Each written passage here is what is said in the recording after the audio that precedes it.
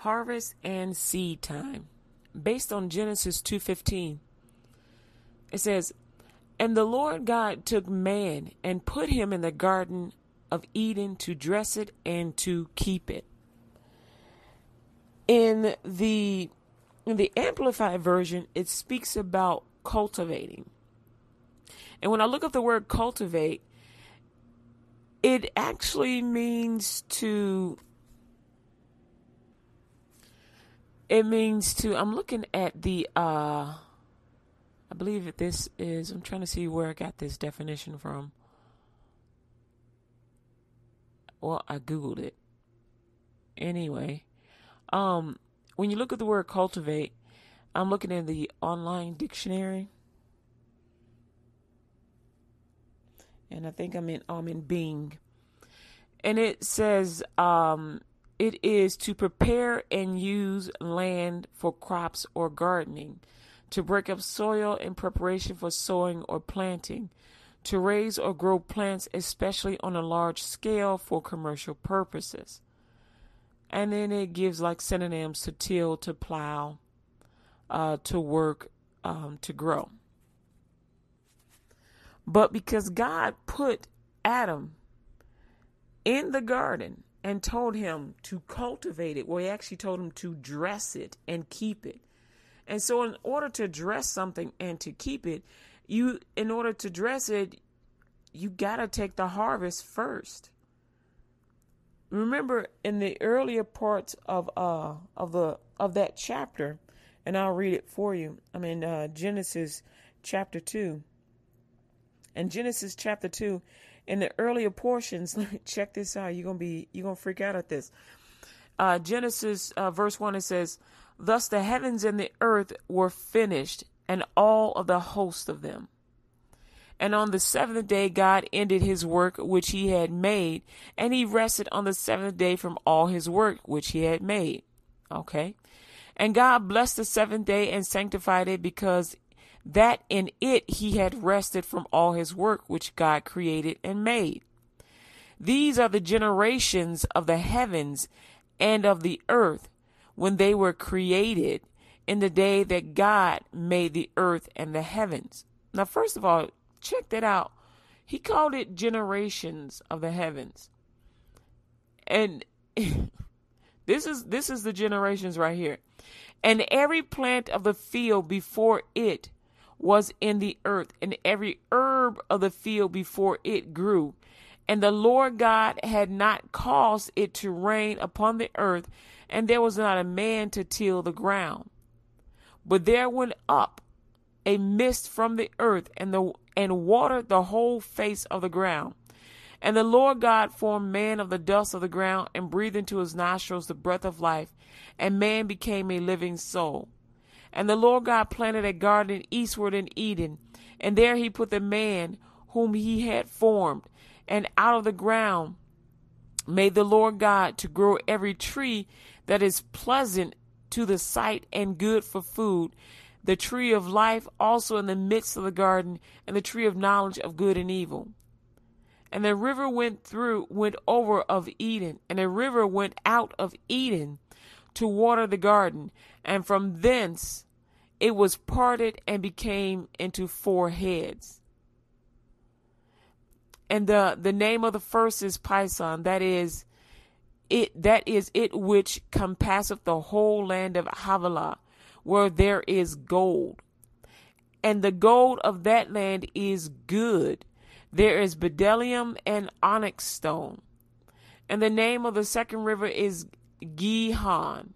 The same is it that compasseth the whole land of Ethiopia. And the name of the third river is Hiddekel. That is it which goeth toward the east of Assyria. And the fourth river is Euphrates. And so that's up to verse 14. So check this out. God made all this. He made the heavens first, and then he made the earth, and he put all the trees and the plants and everything in it. And he told it to grow on its own. He even gave it water, and the water sprang up from the water in the earth. It wasn't like a water hose that he had planted and put holes in it and sprinkled over. He had his own water hose. It came straight from the river. Whoosh, came up. It didn't rain down. It came up. And then he provided gold, trees that produce gold. You didn't have to go dig for the gold. The trees produce gold on its leaves. Its fruit was gold. You feel me? It's fruit. Jesus produced trees that produce gold. We use gold to back paper money. God made provisions for us, and he put food in the garden that Adam could eat. So he had a place to sleep. He had food to eat. He had water to drink, and he had currency if he wanted it. If he wanted to use currency, he had it. He could make jewelry. He could do whatever he wanted to do. Why would you need currency and you're the only one there? He wasn't the only one. That's a whole nother story. But what I'm so impressed with God is that he said, look, I'm going to give you a harvest. Harvest this stuff. Take what I'm giving you. Hold back a little. And that's a tenth. Hold back a little and replant it into this good soil that I've given you, this good ground. Replant it. And you don't have to do anything but cover it up. So when Adam was born, when Adam was created, he didn't have to go find good soil. He didn't have to go wonder where he's going to get some water from. He didn't have to go wonder if he got a plow big enough to plow this, if he got this for that or this for that. He didn't have to do that. All he had to do was harvest it. And not only did he have the time and whatnot, he had the tools to harvest the food. He had the time, the tools, and the energy to harvest the food. He did. And what was too much for him to eat, the animals would eat. He had an income. God provided him with an income and provided him with more than enough, with money growing on trees, gold growing on trees. And he told him, all you got to do is hold back a little. That would be that tenth. Hold back a tenth and then sow it back into the ground. And all you got to do is cover up the seed with a little bit of dirt, and I will do the rest. So God is saying is, give unto me a little bit so that I may continue to provide for you. Don't eat your harvest and your seed. Only eat your harvest. Only use your harvest. And basically told Adam, you will always have plenty. Look what I've done for you here. I've made you in my image. I provided you with a place, water, food, sleeping quarters, evidently servants, because that was a lot of land, animals, vegetables, meat if you wanted it, gold on trees. I provided for you. There were angels all around Adam. The power of God was with Adam. Adam had angels. He was not alone. He was not alone. Adam had angels. He had help. He had help. You're like, well, how do you know Adam had angels? We all have angels. Every one of us has at least one. Some of us have 2 and 3, but every person, before you are born, you are assigned one angel. At least one. Same thing for Adam. God blessed him abundantly. God blessed him abundantly. He was full and abundantly full to the overflowing. He had so much that he couldn't even consume all of it. He couldn't even break himself. And the reason why he couldn't break himself is because he could not break God. And God even showed him, give me that tenth, give me that small portion, and you can keep the rest, and I will keep you in the luxury of abundant pleasures and goodness and blessings forever. And when Adam messed that abundance up, that's why it was so significant when God says, oh, this is your punishment. Now you gonna sweat tilling and cultivating this ground. Let me get that scripture for you. Okay, so Adam and Eve sinned by they got deceived by the devil, who came in the form of a serpent. And again, this is one of the animals that was in the garden. And so they took the bait and took the lie and basically went against what God had told them, right? And so in verse 7 in chapter 3 of Genesis, it says, and the eyes of them both were open, and they knew that they were naked, and they sewed fig leaves together and made themselves aprons. Now they have shame, whereas before they did not. And then in verse 8, God is basically calling out for Adam. You know how you call for your kids? Adam, Adam, where are you? In verse 9, God is saying, where art thou? And he's not saying like in proximity. He's like saying, who are you believing? Because he felt something leave him. He felt a disconnect. God felt a disconnect from Adam. So he's like, who are you believing? So whenever God says, where art thou? He's like, who are you believing? Who are you believing? What have you done? Now, God knew what he did, but he's basically saying, do you know that you just broke the cord of the blessing? Do you know you just turned from me? Do you understand the significance of that? And so Adam, instead of go ahead and repenting of his sin, he starts blaming God. You know, it's the woman that you gave me. And he's blaming God. It's the woman you gave me. She caused me to sin. But Adam was the head. And so this here is like the first indicator letting us know that we need a savior. Because when things go wrong and things go wrong, we look for someone to blame. And the first one that we blame always is God. I don't care if there's someone else in the room. The first thought that comes into our mind is, God, why did you let me do that? God, why didn't you say something? Even if you don't even voice it audibly from your mouth, you think it in your mind and in your heart. God, why didn't you help me? God, why didn't you tell me something? God, why didn't you give me a hint? God, you should have helped. God, you should have. Shoulda. And we keep blaming God. And that's the same thing that Adam did. He's like, I was naked. He's like, who? And God's like, who told you were naked? Oh, it was the woman you gave me. He's blaming God instead of repenting because he didn't know how to repent. Had no clue about it. But he did know that he did not follow God and he should have owned it. But instead of owning it, he started blaming, which is the same thing that Lucifer did. Lucifer became Satan and got in the body of this snake. Lucifer told the woman, Satan told the woman, and he told her that God doesn't want you to know what he knows. So he started blaming God for her not knowing good and not knowing evil.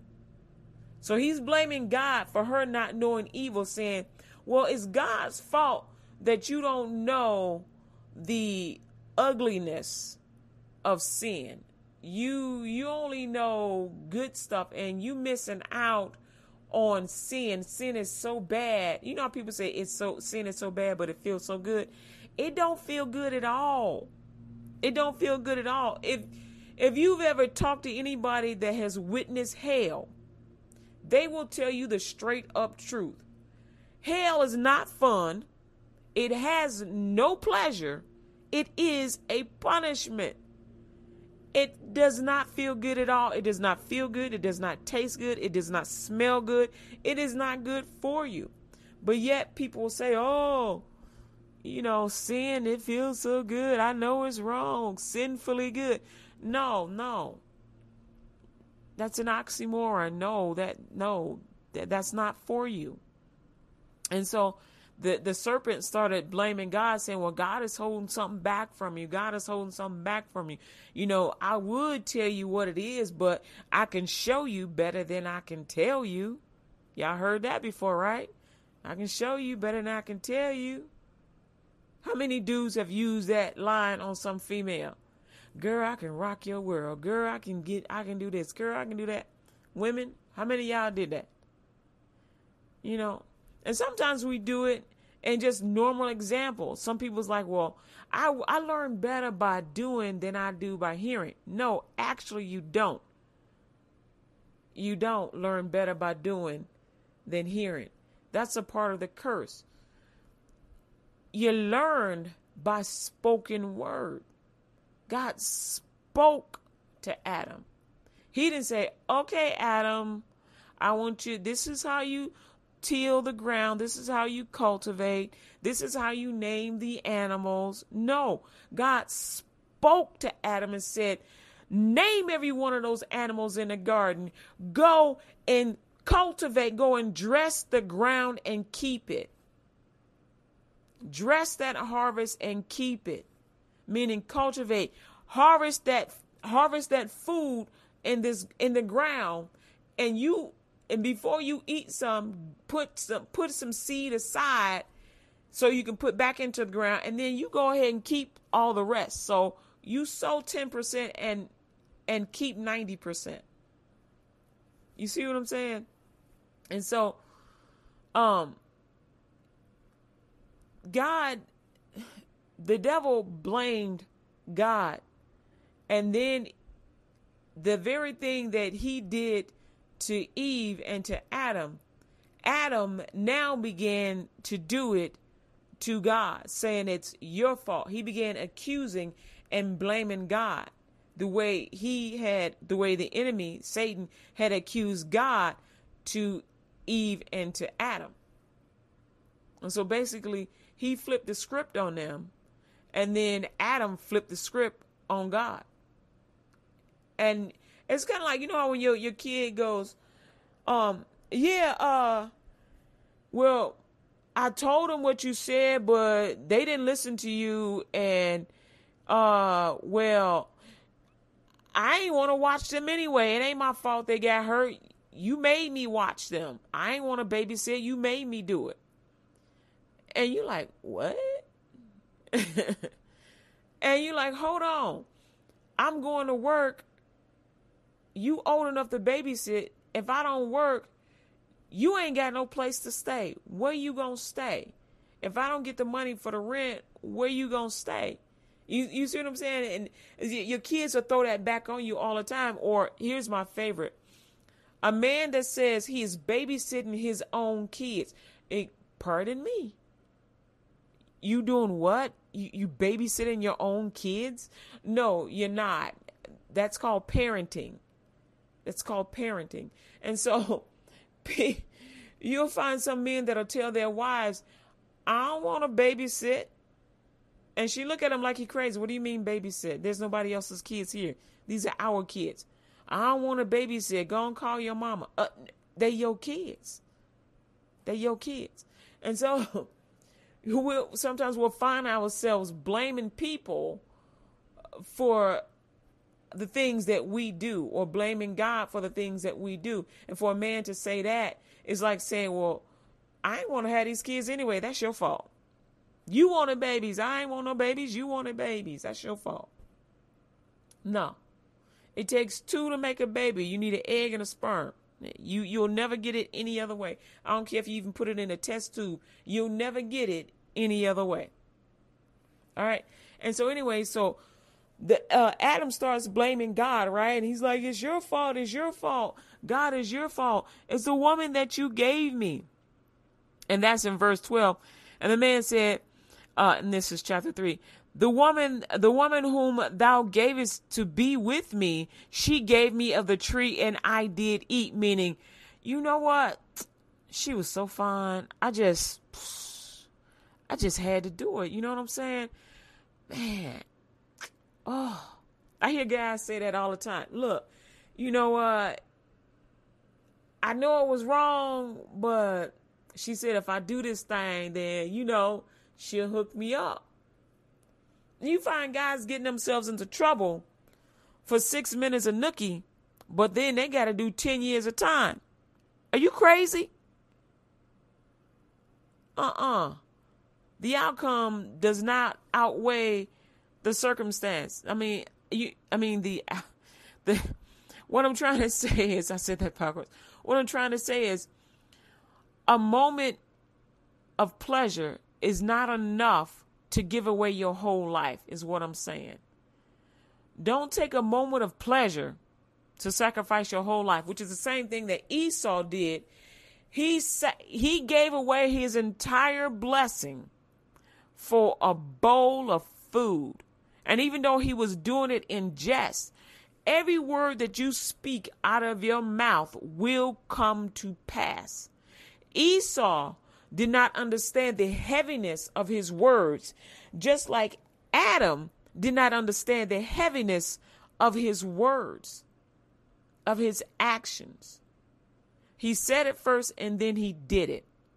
Now, had Esau said, man, forget that, you're going to give me some of this food, he'd have got the food anyway. Because his brother's like, well, give me your blessing. Give me your rights. And then Adam is saying, well, God, it's your fault. It's your fault that I'm in this predicament. So since it's your fault, then I think you should take the blame and you should get me up out of this. That's essentially what he's saying. Because anytime we get into trouble, right? When you remember you were little, you got into trouble, something big that you knew you could not handle. What you do? Call your mama.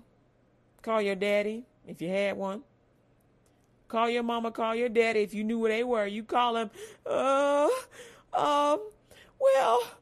see, what had happened was I was in class and, XYZ, or, see, what had happened was I was making a right turn, but it was a red light, but, I thought it was clear and I was good to turn. Then all of a sudden, bam.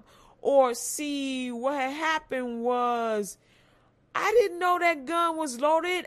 I just pointed it down at the ground. I ain't know. See, what had happened was her clothes just came off. I ain't know that, mama. I ain't even realize that I was in your room. Her clothes just came off. And then all of a sudden, my clothes was off, and Daddy, you calling on them for stuff you can't get out of because you trying to figure out what you gonna do about this girl that's pregnant? What you gonna do about being a pregnant girl? What you gonna do about this car? What you gonna do about this situation? What you gonna do that you spend all your college, your first semester tuition spending money, you spend it all on a little outfit that costs like $3,000. You spend all of it. Now, $3,000 extra spending cash is a lot. Not everybody gets that, but you get what I'm saying, whether it's $3,000 or $300. You supposed to make that last for that semester, and you wouldn't blew it on some little outfit to impress some little boy that didn't even notice you, didn't pay you no attention. And so you calling mommy, you calling daddy, I need help. And that's the same thing that Adam was doing. But he did it rudely, which oftentimes we often do. Mama, daddy, I don't think you really should have gave me all that at once, because you know what I'm saying. Or some of it's, well, it's your fault. I'm so used to being blessed. You ever heard of the rich person syndrome? They so blessed that they don't know that they shouldn't do wrong stuff. Come on now. They ain't never been disciplined. Spare the rod, spoil the child. A lot of people think that you got to beat your kids to discipline them. No, you just have to tell them no. Which is the very thing that God told Adam. No, you will not accuse me. You will repent. And God began to punish him by taking the blessings from him, because he's like, you will not multiply this sin that is on the inside of you. Because remember, whatever Adam would say would multiply and produce after itself and grow and flourish, right? So you can't have the anointing of God along with the anointing of sin and mix those two together. You can't do that, because you will procreate sin, you will grow sin is what you'll end up doing. And you're like, well, so the two will grow side by side, but one will strangle the other, and God will strangle you. Eventually, you're going to go nuts. So God, whenever you are with God and you stop and you step away and go to sin, God's like, hold up. I don't share nothing.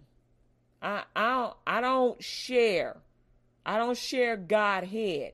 You need to make a decision. That's why he tells you got to work out your own salvation with fear and trembling, which means you got to be discerned enough and love me enough to fear me enough to know that I will not share you. I died on a cross for you. My son, Jesus, died on a cross for you so that you could be forgiven of your sins and have everlasting life with me, not with me and Satan. He's like, that's the one that caused the problems. And you going to try and worship me and swing out and hang out with him? God's like, this ain't no swinging party. We ain't doing two. You need to decide right now what you going to do right now. Because whatever you say you going to do, I'm going to let you do it. I'm going to let you do it. And check this out.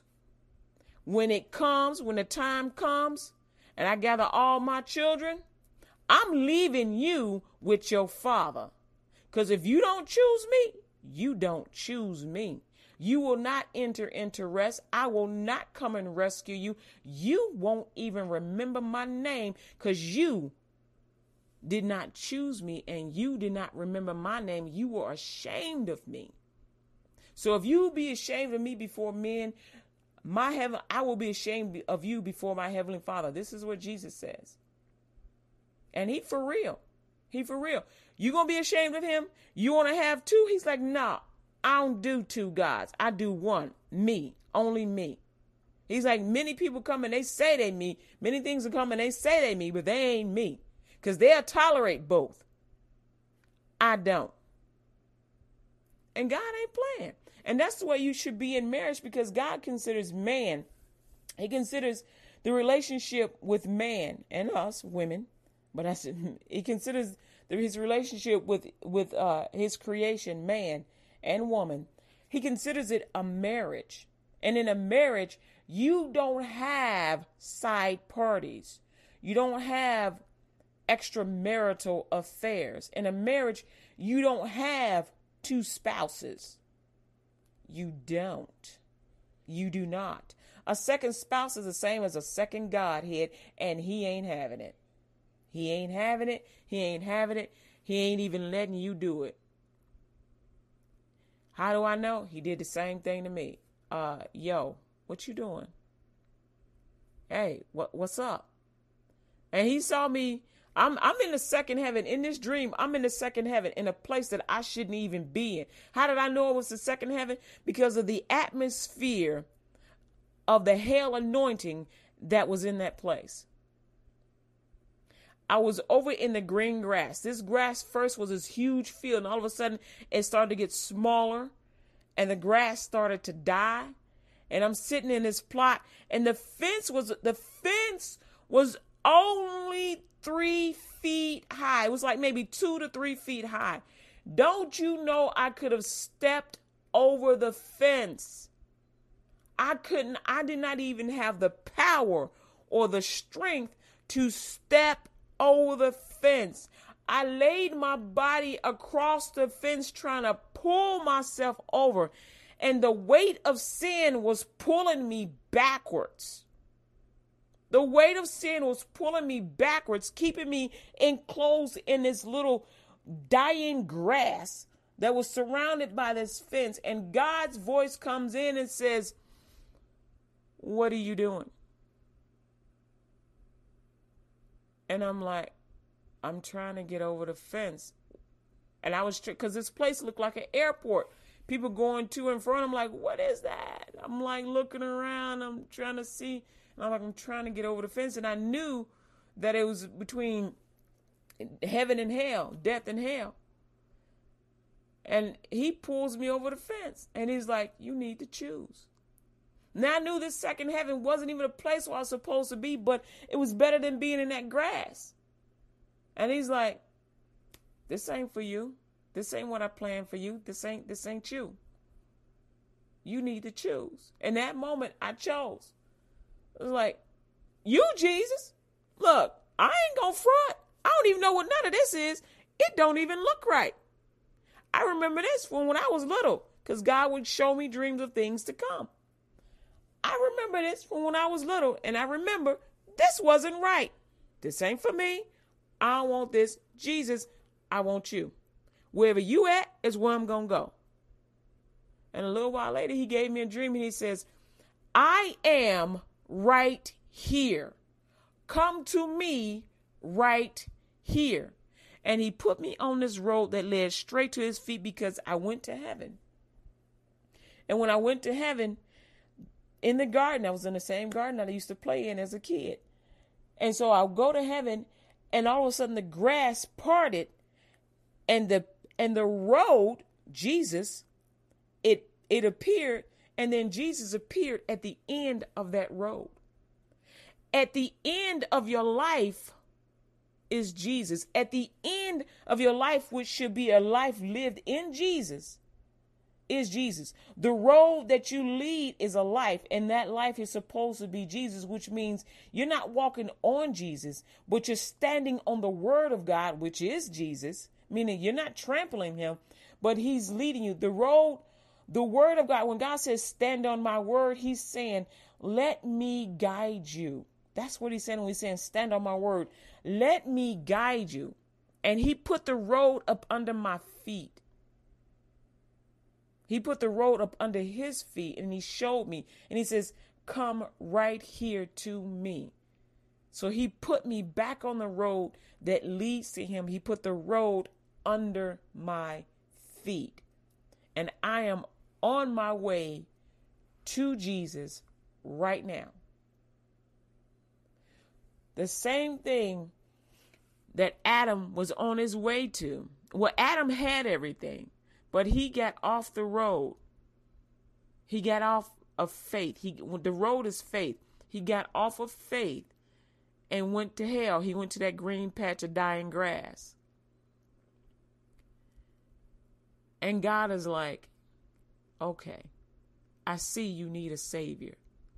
I see I have to have someone to repent for you. This was an intercession.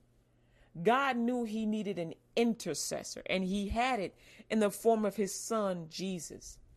Adam and all of Adam's offspring, which would be us, needed an intercessor that could not only stand the test of time and faith, but could stand up against the enemy and say, no, I will not believe your lies. I will believe the word of God. My heavenly Father is the truth, and every man a liar. My Father is the creator and the waymaker, and nothing was made that was made without him. And even he made you, you devil. He made you, and he told you where to go, and he told you your outcome. My Father is the truth. Hell was made for fallen angels because they tried to overthrow heaven. That's who it was made for. Lucifer, who was a second in command, one of the most beautiful things that God created, one of the most beautiful angels, he picked up pride. He thought he was more beautiful. He thought he was more glorious than the Father. And because he thought he was more glorious, he thought that he should have the position of the Father. He thought he should have the position of the Creator. knowing that he himself could create nothing. We as beings and creations of God, we have the ability to reproduce what God does. Remember in John 14:12, Jesus says, greater things than I shall you do because I go home to my Father. He's like, you can go ahead and do everything I've done. He healed the sick, healed the blind,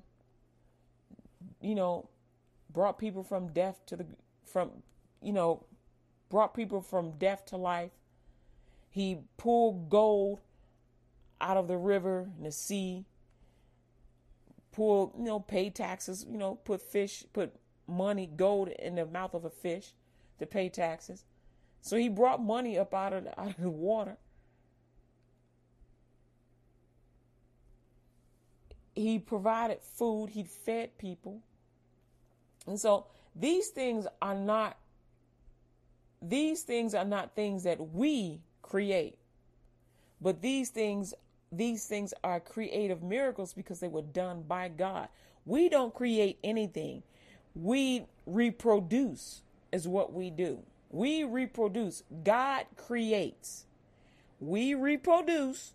God creates. We can talk about creation and what God has done, but because he is I am and he is the creator and there is none before him because he was not created, all we can do is reproduce what he does. And we can talk about his creation, but we can't create nothing. We can't even create a baby. We can reproduce a baby from the seed that God put in us. We are a harvest, and when we make babies by putting together an egg and sperm, we can reproduce after ourselves, but we cannot create a human being, because none of us can take dirt from the ground, breathe in its nostrils and say live.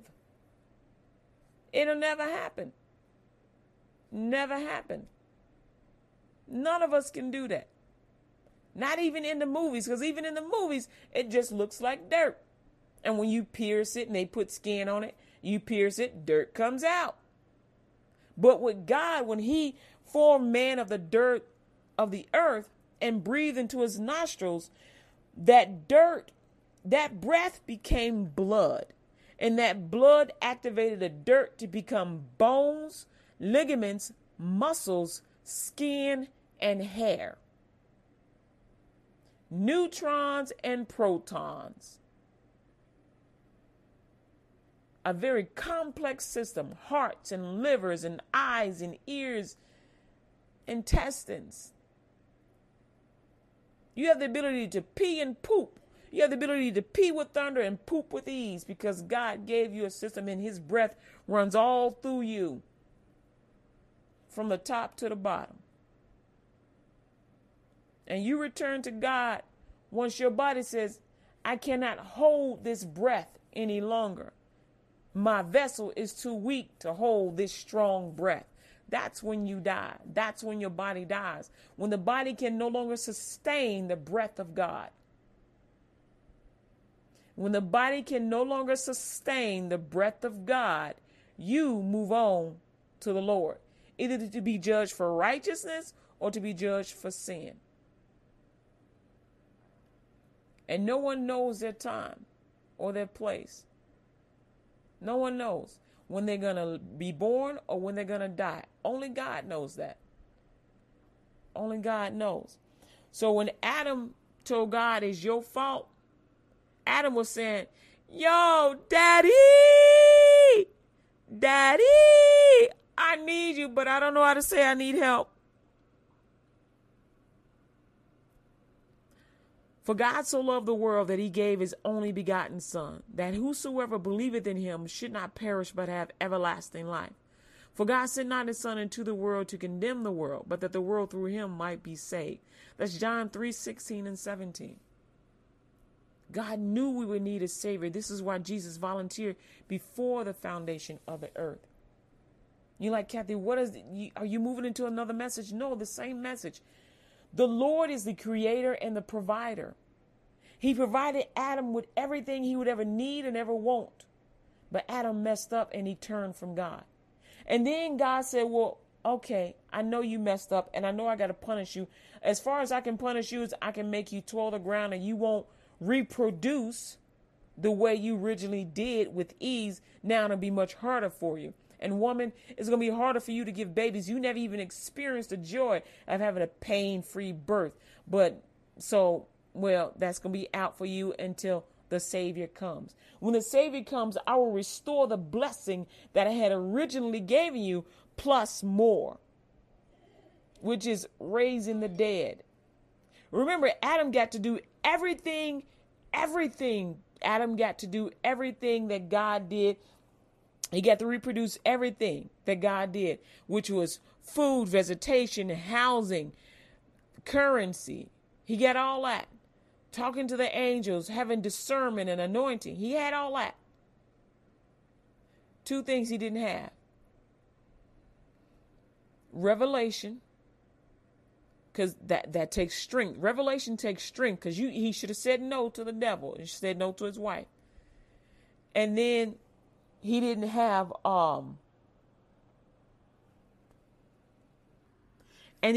the ability to raise the dead, because he never had the experience of raising the dead. Only Jesus.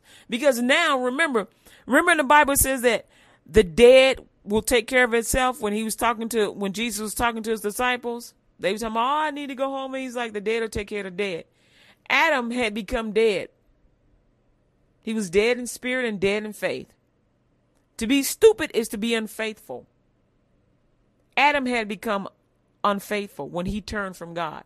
Knowing the goodness of God, he turned from God and obeyed a woman that obeyed a thing that was crawling on the ground, that was beneath them, lower than them. They turned from God.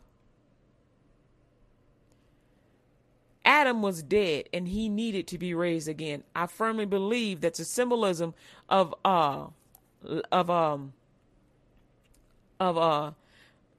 Lazarus being raised from the dead after 4 days of stinking. Was another symbol of the first Adam that needed to be raised from the dead. Because this is something that Jesus did that Adam never got a chance to do, because he never experienced it. He was it. He was it. And so along with all the blessings that God had given the first Adam, we also got the blessing from the second Adam, which was Jesus. Restoration of all the blessings of God, including life, which for us equals salvation. How do you raise the dead? Get them saved. That's how you raise the dead. First, they have to shake off that death angel, that death spirit. Because a person that is not saved will go to hell, and that is eternal death. To be without God is death. That is eternal death. Because at the end of all of it, you will burn in a lake of fire that no thing survives. It has no limit to the heat level. No limit. It just gets hotter and hotter and hotter. If you've ever felt even a tiny portion of the fervent hotness, the fervent heat of the Lord, then you understand that a full blast of his anointing is so strong that you will melt instantly. Just burn up, turn to ashes. The lake of fire is no joke. It is absolutely real. And it is for every Jew and every Gentile. So I'm coming to you now to let you know, all my Jewish brothers out there, my Jewish sisters out there, because y'all believe in Jehovah God. And I believe in Jehovah God, who is the Father. But you got to hear this. He really did send his son, whose name is Jesus, who paid a price on the cross for you. He paid the price on the cross for you, for our sin, for your sin and for our sin. We are all derived from Adam. He did it for you. He came for the Jews. But when you rejected him, he received the Gentiles. And so he gives the authority and the permission and the job to the Gentiles to come and tell you that Jesus loves you and he wants you in his kingdom. He loves you so much. He loves you and he wants you with him. I want to give you this invitation to receive Jesus Christ as your Lord and Savior for every Jew and every Gentile. Repeat this prayer after me. Lord Jesus, I ask you to forgive me of all my sins. I confess my sins before you this day. I give up my past life with Satan and close every door to all Satan's devices. I confess Jesus as the Lord of my life. Thank you for saving me and for bringing me back to where I once was. From this day forward, Lord Jesus, I will be sensitive to how you feel. I won't hurt you. I will obey you, Lord Jesus. I ask you to present me to Jehovah in your name. Lord Jesus, I believe with my heart, I confess with my mouth that you rose from the dead, that I am saved, and receive you today wholeheartedly, 100%. Make me a light in a dark place, and from this day forward, I will leave this place and share you with everyone I meet and everyone I know. It's commitment, Jesus. I will get this world for you. I pray this prayer to the Father in the name of Jesus. I receive the baptism of the Holy Spirit in the name of Jesus with evidence of speaking in tongues for the edifying of the body of Christ Jesus by the will of Jehovah God, and with discernment of tongues. In the name of Jesus, amen. Congratulations. Congratulations. You just got saved. Every Jew and every Gentile. Salvation is yours for the having. Congratulations. Hallelujah. Jesus loves you, and yes, you are saved. How do you tell people about salvation? Let them listen to this message. Say, hey, check out lutgradio.com. She has a message on there, and I want you to listen to it. Share the links with them. Share the links on your social media pages. You can share the LUTG Radio link. You can share the podcast link. This will be up on iTunes. This will also be up on Pocket Cast and Anchor and Stitcher. And so I'm going to put up on as many podcasts as I possibly can. Check the website out. It's also on Libsyn, Libsyn. And so I'll have it there. Check it out, share the links, and give God all the praise, the glory, and the honor. That's how you can share the gospel until you learn how to do it. But the best way to do it is just to tell people how you got saved. That is the easiest way. You don't have to memorize anything. Just say, hey, this is what happened to me, and this is how I got saved. Amen. Just tell people about what you're learning about Jesus. You can start out and begin reading the book of John, chapter 1. Start there. And ask God to give you a church to go to so you can learn more about him. You can go to lutgradio.com, and under the Salvation Find a Church page is a bunch of churches at the bottom. You can just click on them and ask God, which one of these is for you. And go from there. Remember, you want a church that preaches from the Bible, the Holy Bible. Amen. Sometimes it'll be the King James Bible, the Amplified Bible, but you want someone that preaches the Holy Bible. Amen. And not just off the top of their dome. Glory to God. Amen.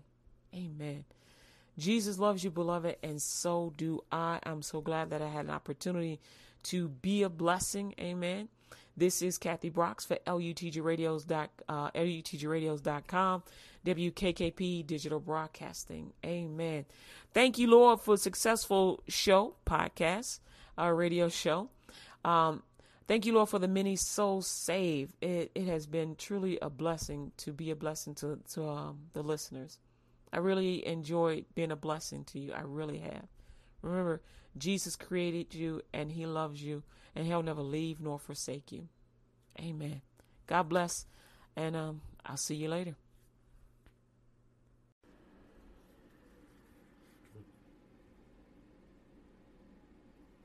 This is Kathy Brooks, and this is the LUTG Radio Show. All right. We got a lineup for you. I should say, well, LUTG Radio. I include the we in me, Jesus, the Holy Ghost, and of course, Jehovah the Father. We got to include the Trinity. Oh, my goodness. This is LUTG Radio. Let us thank God. That's what it stands for. So anyway, we got our lineup, and it goes a little bit like this. I think you may know it. It is the it's the opening prayer, of course, which I'm about to give you. And then we got the Arianic prayer. We got, our morning scriptures. We got to have that. And then there's the prayer confession. Yup. And we got a worship prayer. We're going to give a nod to Kevin L. Zadai for sure, because that man loves some Jesus. So we just want to say thank you. Amen. Going to talk a little bit about what we doing with some of the hospitals and whatnot. We got, did I say prayer confession? We got that prayer confession. Okay.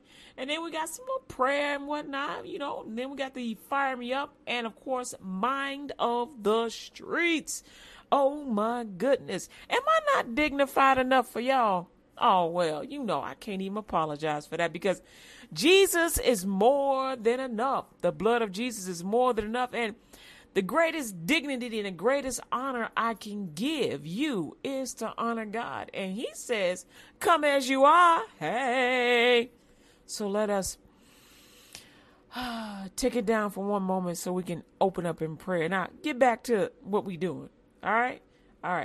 So I just thank you, Father. Thank you, Yud He, Vav He, for all you have done for this world. Thank you for the ultimate sacrifice of your beloved Son. Thank you, Jesus, for loving the Father so much. You volunteer your body to be slain for the whole world. Thank you, Lord God. Your unselfish act restored man back to the heart of Jehovah God. You then gave us a comforter in the form of your Holy Spirit, who leads us and guides us into all righteousness and the way to go. That's in John 16. And to obey you, Lord God, in spirit and in truth, in word and in deed. Thank you so much for loving all of us unconditionally. Lord God, we love you. I love you. We love you, Jesus. We want to be in your presence, oh Father.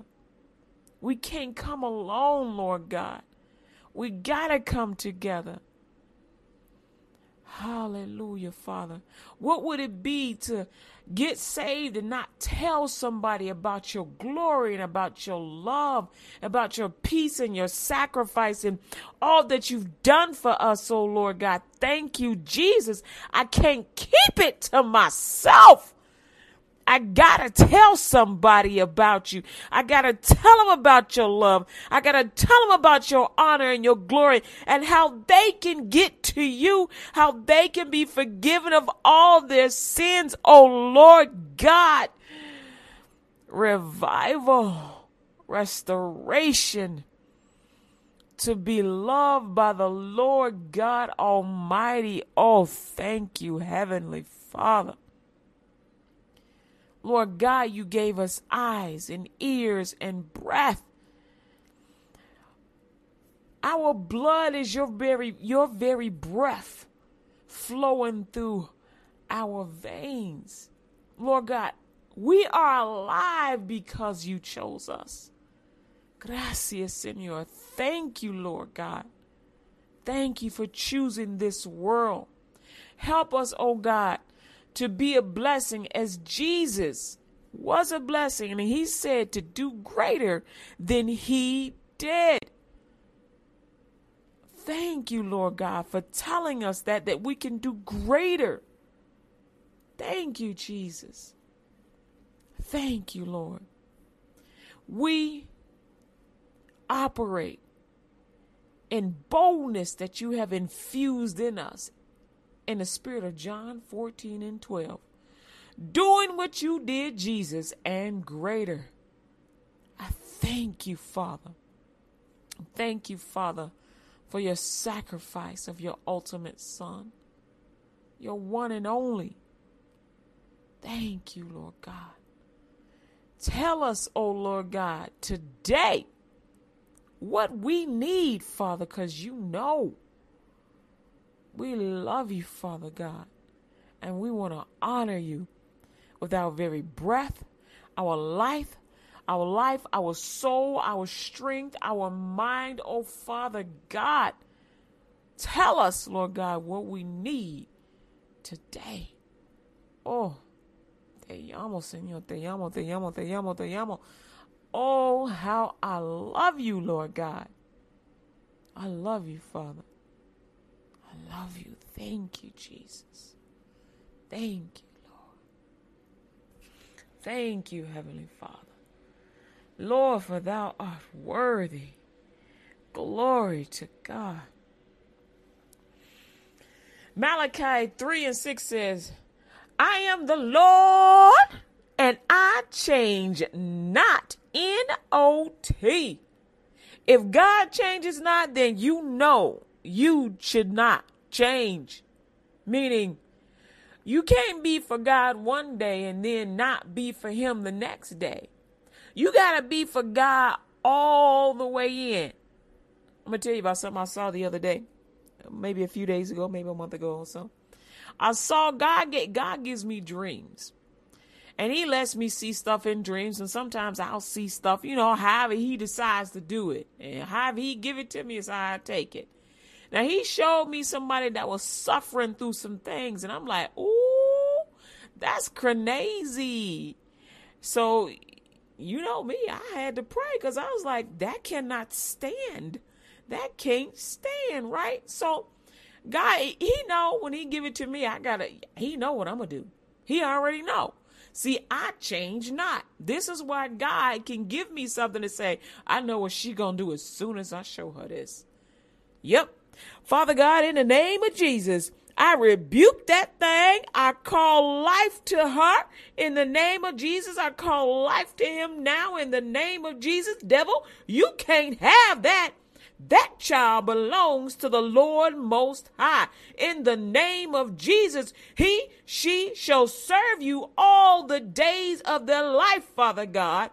In the name of Jesus. I said some other things, but you get the gist, right?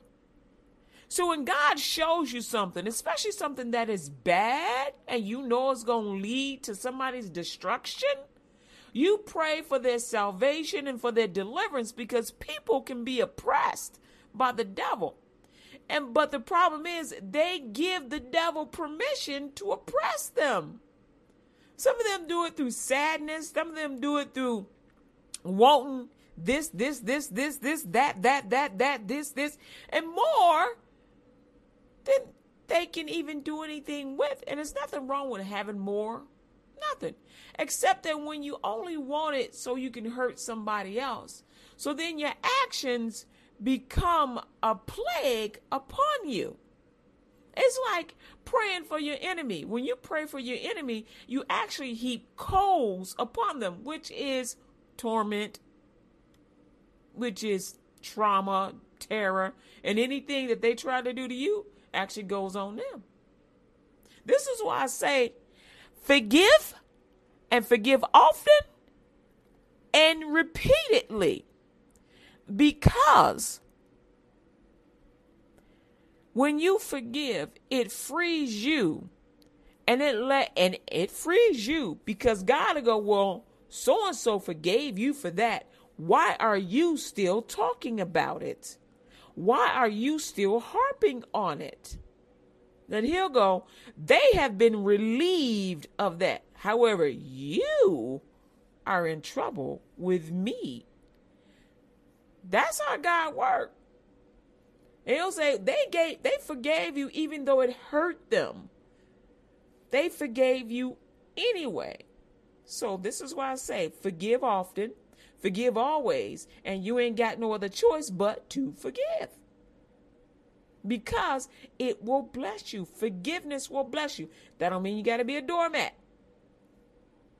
What that means is you letting God handle this thing. Now, you handle your business. You don't let nobody trample all over you, but don't take a life. Don't take a life, all right? And sometimes people will come at you so you can, death by cop. No, don't do that. No one has the right to take a life except for God, because ain't nobody made nothing but him. Yeah, we jack sperm into an egg, but still, where that sperm come from? It came from Jesus. Where did the egg come from? It came from the Lord. You ain't made nothing. You just a body housing everything. So, whenever God gives you something about somebody, go ahead and pray for them. Pray for them. And let God do the work. You feel me? Oh my goodness. I love you. I love you most. Oh my goodness. I really do. Amen. Know this, that when you forgive, God will set your heart ablaze, baby. God will be like, oh, I love you so much. I'm going to deliver you from this, that, this, this. God got you. You are the property of God. He is your deliverer and he is your victory. God loves you. 100.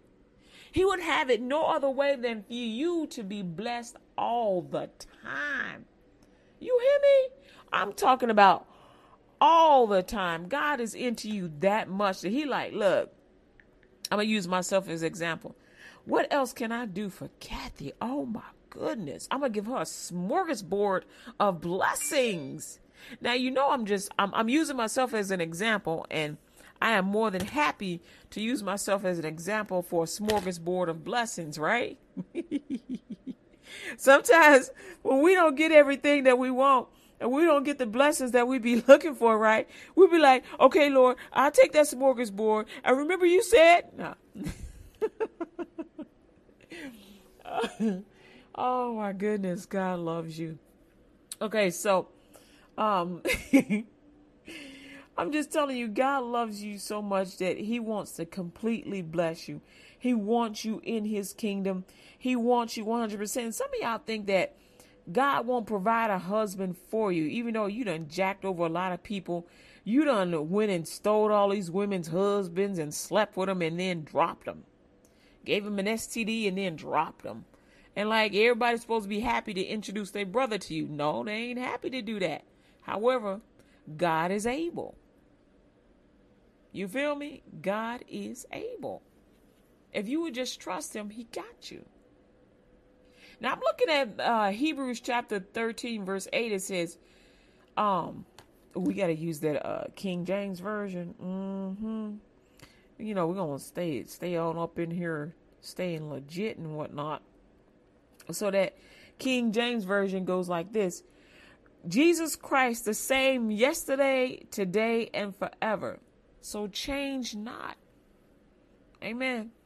God is into you 100.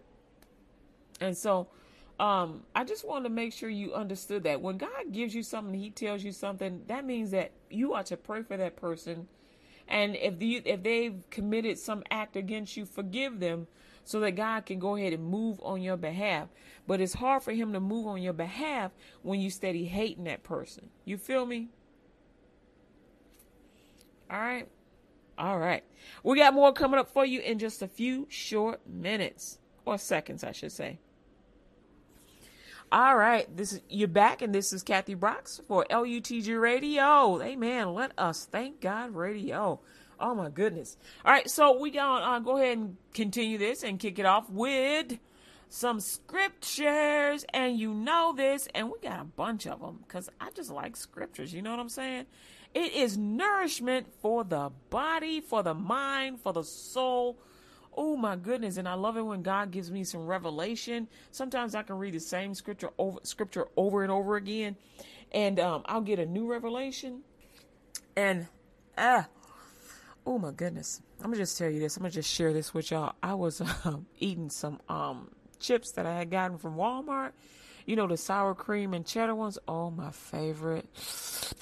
Oh, so good. But the problem is they're the rippled ones. And I love the rippled ones. I would never buy any, even though this does this to my tongue. When I eat too many, it scratches my tongue. And sometimes you like to put like 3 and 4 of them in your mouth at one time and be trying to crunch them. So it's kind of difficult sometimes. But they're so good, especially when you get some Gatorade with them or something, or you can just use water. Oh, so good. But it scratches my tongue sometimes. And even after I get all better and whatnot, I still be wanting them like a week later. Pray for me. No, don't pray for me because I'm going to eat my chips. I don't eat them as often as I used to. I've been really good. I've been without chips for like, I guess about a year, you know, and then I had to get me some, but I do drink caffeine-free soda. So every now and then I get me a chip. Amen. Glory to God. Jesus loves you. Oh, it is okay to love your husband. All right, ladies, it's okay to love your husband. It's okay to love him. Tell him every day, oh, you so sexy. Oh, my goodness. Did y'all know this? That Jesus courts us like a husband does his wife. He courts the church like a husband does his wife. When I found that out, I was like, oh, that's for me. Song of Solomon, y'all. You know why I say that's for me, right? Because I'm always talking about how gorgeous Jesus is. I was like, oh, wait a second. Let me reread Song of Solomon's again. I ain't going to read it now because, it's really hot and heavy and you probably need to, get yourself a soda or some chocolate while you're reading that. It's kind of like reading one of those love novels, those Harlequin novels. But it's better because it's Jesus talking to us. But that'll prepare you for how gorgeous Jesus is when you get to heaven. You can be like, oh, what? Oh, sorry. I did not mean to do that in your ear. Anyway, oh my goodness. Jesus is gorgeous. And did you know that God will give you a man that is as sweet and kind and loving, wise, wealthy, just rich with love, and he'll give you what he is. Did you know that? God will give you what he is. I was like, boom, baby. This is what I'm talking about. You need to read Song of Solomon, get you some chocolate, get you a Bible. If you get Bible Gateway on your phone and read it. This is for both men and women. You like, what, men? Yeah, Song of Solomon will tell you how to However, I have a caveat to that, though. In it has the woman going out into the streets looking for this dude. Now, two things. I don't like to share. That's number one. And two, I don't like to hunt. I'm not going to lie. If anybody knows me throughout my entire life, they will know that Kathy has never hunted. I don't like to hunt. That is not my forte. I won't hunt nobody. Now, if you come at me, I may send you a joke or two. I may joke around, but I don't hunt. I will let you hunt. I like being pursued. I like being courted. I won't hunt. I won't. I'll reciprocate if I like you. I'll reciprocate, and I'll let you know that. But Kathy will not hunt. Jesus didn't make me to hunt. You saw, when you read Song of Solomon, you'll see she was hunting and hunting and hunting, and it took her a long time before, she kind of like saw him, and then she didn't see him. He came to the door, but she didn't want to. She was too pretty to get up out of the bed, to get her little feet dirty, to go open the door for him. Kathy will get up out of the bed. If you at the door, I'm going to let you in. I'm not going to sit up there and say, oh, I don't want to get my feet dirty. Why don't you use your key? You didn't give him a key. Anyway, if you married, he got a key. So that's another thing. If you married, he got a key. He ain't got to knock on the door. That's his. What's yours is his, and what's his is yours. I'm just putting my little spin on things. All right. I've been talking too much. I'm telling you, this dude, I heard this pastor talk about that Song of Solomon because Jesus was telling him to read it, right? He's like, Jesus, you know what's in that? I ain't reading that. He go, yes, you are. Jesus, look, I'm a boxer. I'm a heavyweight. I'm a world widely known boxer. I'm a boxer. I ain't reading that. And Jesus go, I'm a wrestler and I'm the best in your world. He goes, I am the best wrestler. So what you gonna do? I told you to read it. I was like, ooh, he talking like that to him. I might want to read that too. And let me read it over again. So I had to read it seriously. I had to read it twice. So the first time I was going, nope, nope, nope, not happening. And then I was like, okay, let me stop reading it with an offense. Because I was reading it with an offense. And I was like, oh, shoot. I was really reading it going, okay. Yeah. And then I was like, okay, I'm not really giving this a fair shot. Let me go ahead and reread it and see how Jesus is really courting me. Because I'm always saying, Te amo, Jesus. Te amo, te amo, te amo, te amo, te amo. I love you. Right? I'm always saying that, right? And so I was like, okay, let me give this a fair shot. Because when I first started reading it, he was like, yo, what's up, girl? Yeah. I'm like, what? I'm paraphrasing. But to me, that's what he was saying. Because I kind of felt him like come up, like, coming to my presence. I'm like, So to me, it was like he was doing that. Yo, what's up, girl? Yeah. I love you. Oh my goodness. I was just missing somebody. That's all it was. So I was taking offense the first time I read it, but the second time I read it, I was like, oh my goodness. And you know what I started doing? I started praying for the folks I love. I was like, oh yeah. Let me pray for this one, pray for that one, pray for this, pray for that one. You pray for your pastors, or leadership, family, and whatnot. And then you pray for the one that got your heart. You're like, yeah, I put you straight next to Jesus. You know what?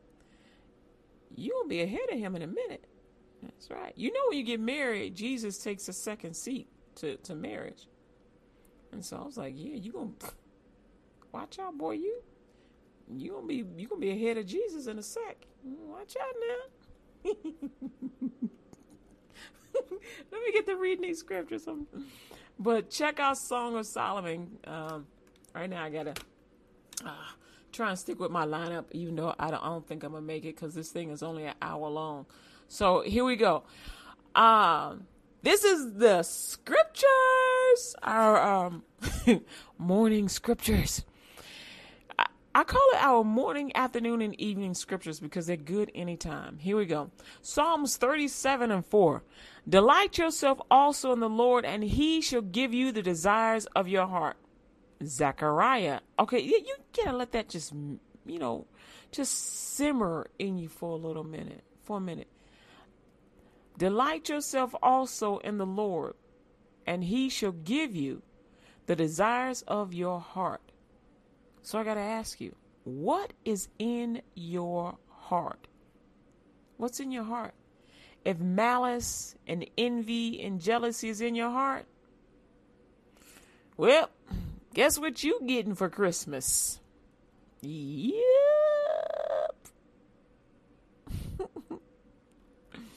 So that's why God says, delight yourself also in the Lord, and he shall give you the desires of your heart. You cannot delight yourself, meaning you can't be happy in the Lord and be joyous and sing songs and give him praise when you always got a frown on your face and always being deceitful and deceptive, and it don't work like that. That's why you got to be happy and joyous and just give God all your cares, all your problems, give it all over to the Lord. It was hard because I'll tell you, real deal.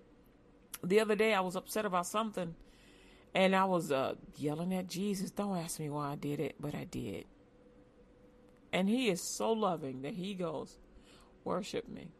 And I'm paraphrasing because he didn't say it audibly, but I could hear him pressing me to do it. And I could feel him trying to bring the worship words out of my mouth. And I was trying to hold it in because I was like a lover mad at her man is what I was. I was upset with him, and I was just angry with him. And I was like, no, I'm not. And then I was like, oh, I know I'm supposed to do the right thing. And I said, forget it. I apologize. Just the way you don't let the sun go down on your anger with your man that you see in 3D. You don't let the sun go down on any perceived anger that you think you have with Jesus. Because he is never out to hurt you. He's always out to bless you. That's his thing about blessing you. And so anyway, I just gave in and just started worshiping him. And you know what? I actually felt better after I started worshiping him. I'm not kidding. So forgive whatever you think, whatever ought you think you got against the Lord. Forgive him. Say, Lord, this is what I was upset with you about. Forgive me. I forgive you because I thought you were doing that, and I asked you to forgive me because, And he'll tell you the real deal. If it's something he didn't give you, he didn't give it to you for a reason. Ask him what the reason was. Amen. It could have been, you know what? That car it was going to blow out 15 miles after you bought it. And you would have had an accident, and it would have exploded, and you'd have been up here with me in less than 24 hours. So that could have been something like that. You know what I'm saying? All right. Up next, Zechariah 9:8. I will camp around my house because of the army, because of him who passes by and him who returns. No more shall an oppressor pass through them, for now I have seen with my eyes.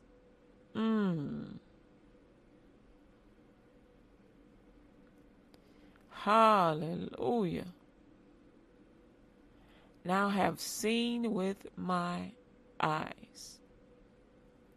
Glory to God. Glory to God. You know, the eyes that he's talking about is when God refers to eyes, oftentimes he's referring to the spirit, what you see in the spirit. And he do talk about your natural eye when he talks about healing and things like that. But he does talk when he talks about don't just believe what your naked eye will see. He's telling you to dig deeper and to look into the spirit. And he also tells you to seek discernment, and discernment comes in the spiritual form. Amen.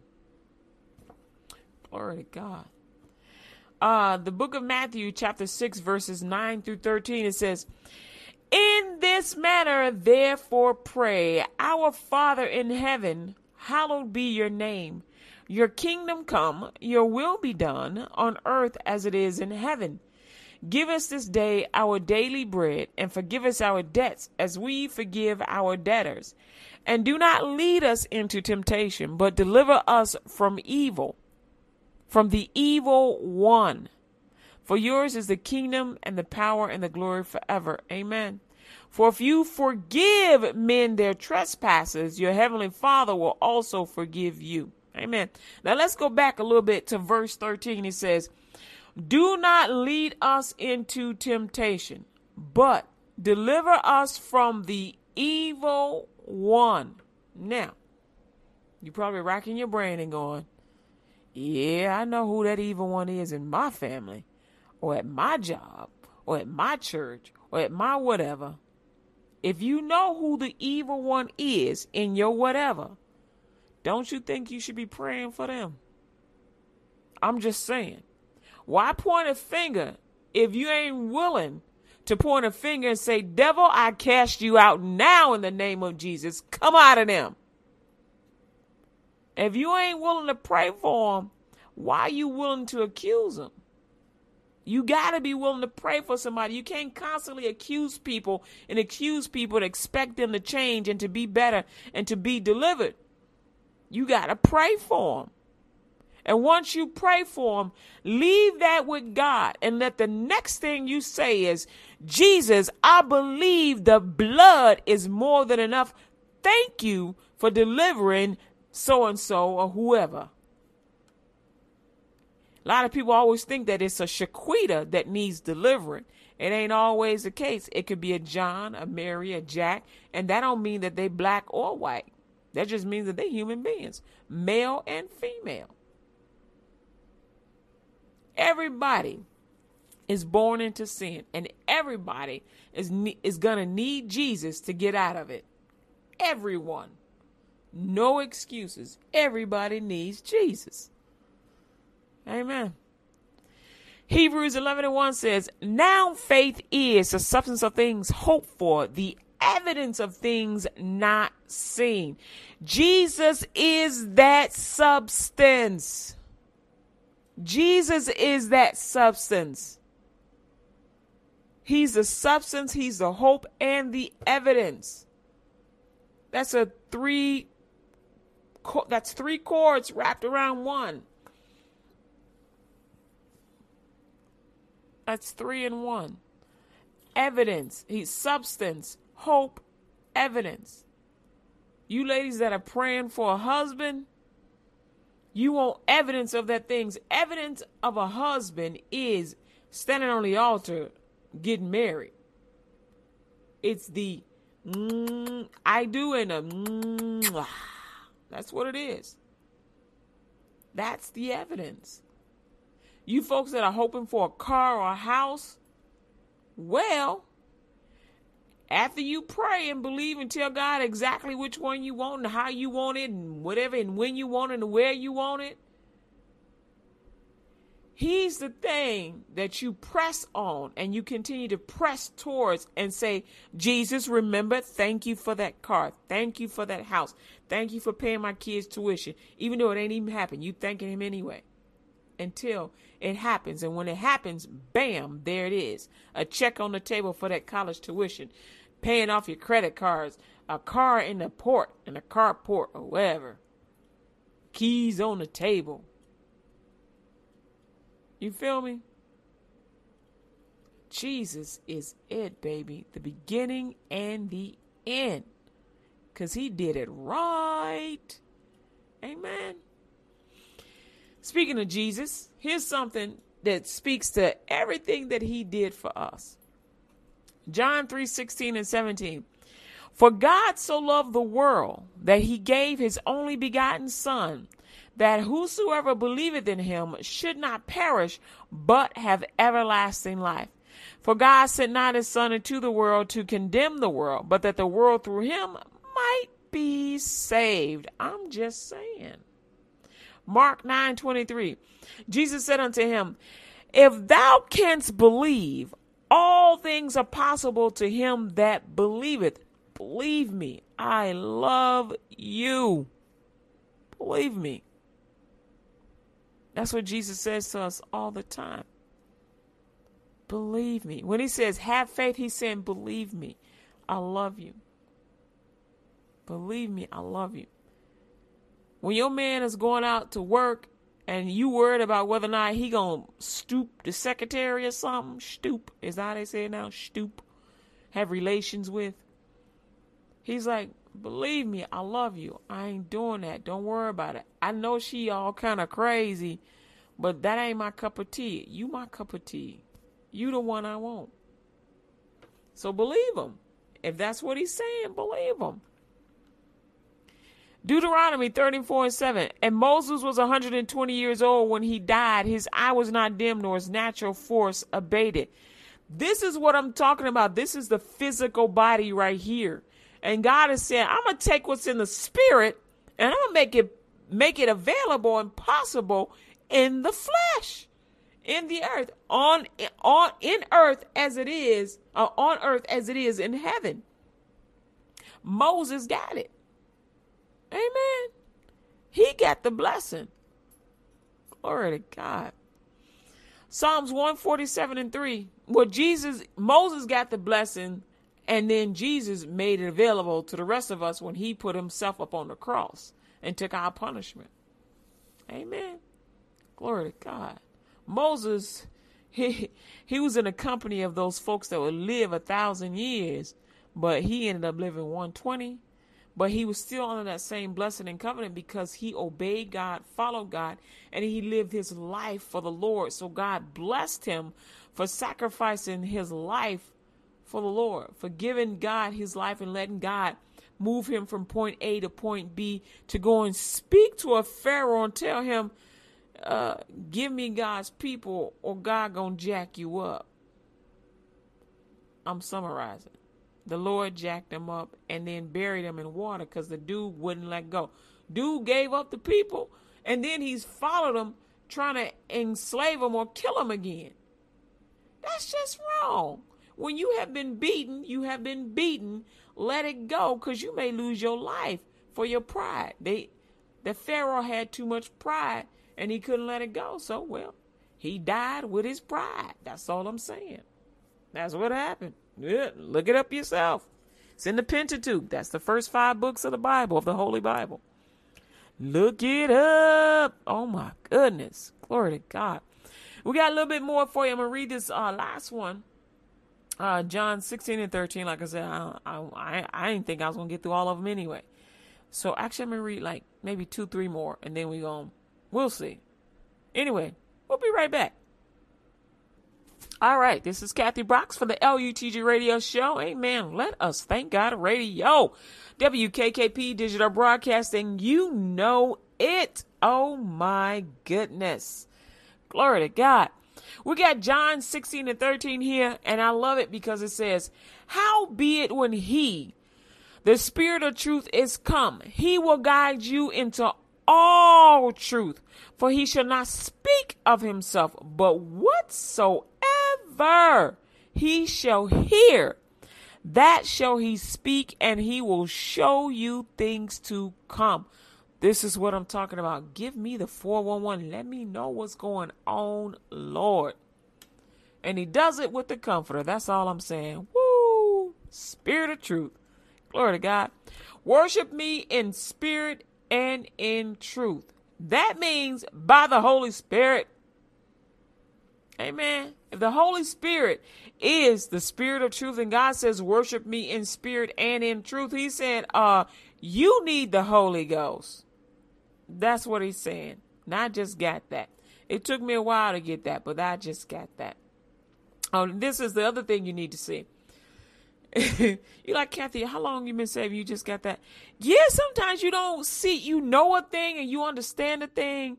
Or so say, you know a thing and you know what you should say, but sometimes you don't see it until you see it. You don't see it until God gives it to you. So I just now saw that thing that he's saying that that the Holy Spirit is Spirit of truth. And when we worship the Father, and we worship King of Kings, Jesus, then we're worshiping in spirit and in truth. And that is by the Holy Spirit with the unction and guidance of the Holy Spirit. The Comforter.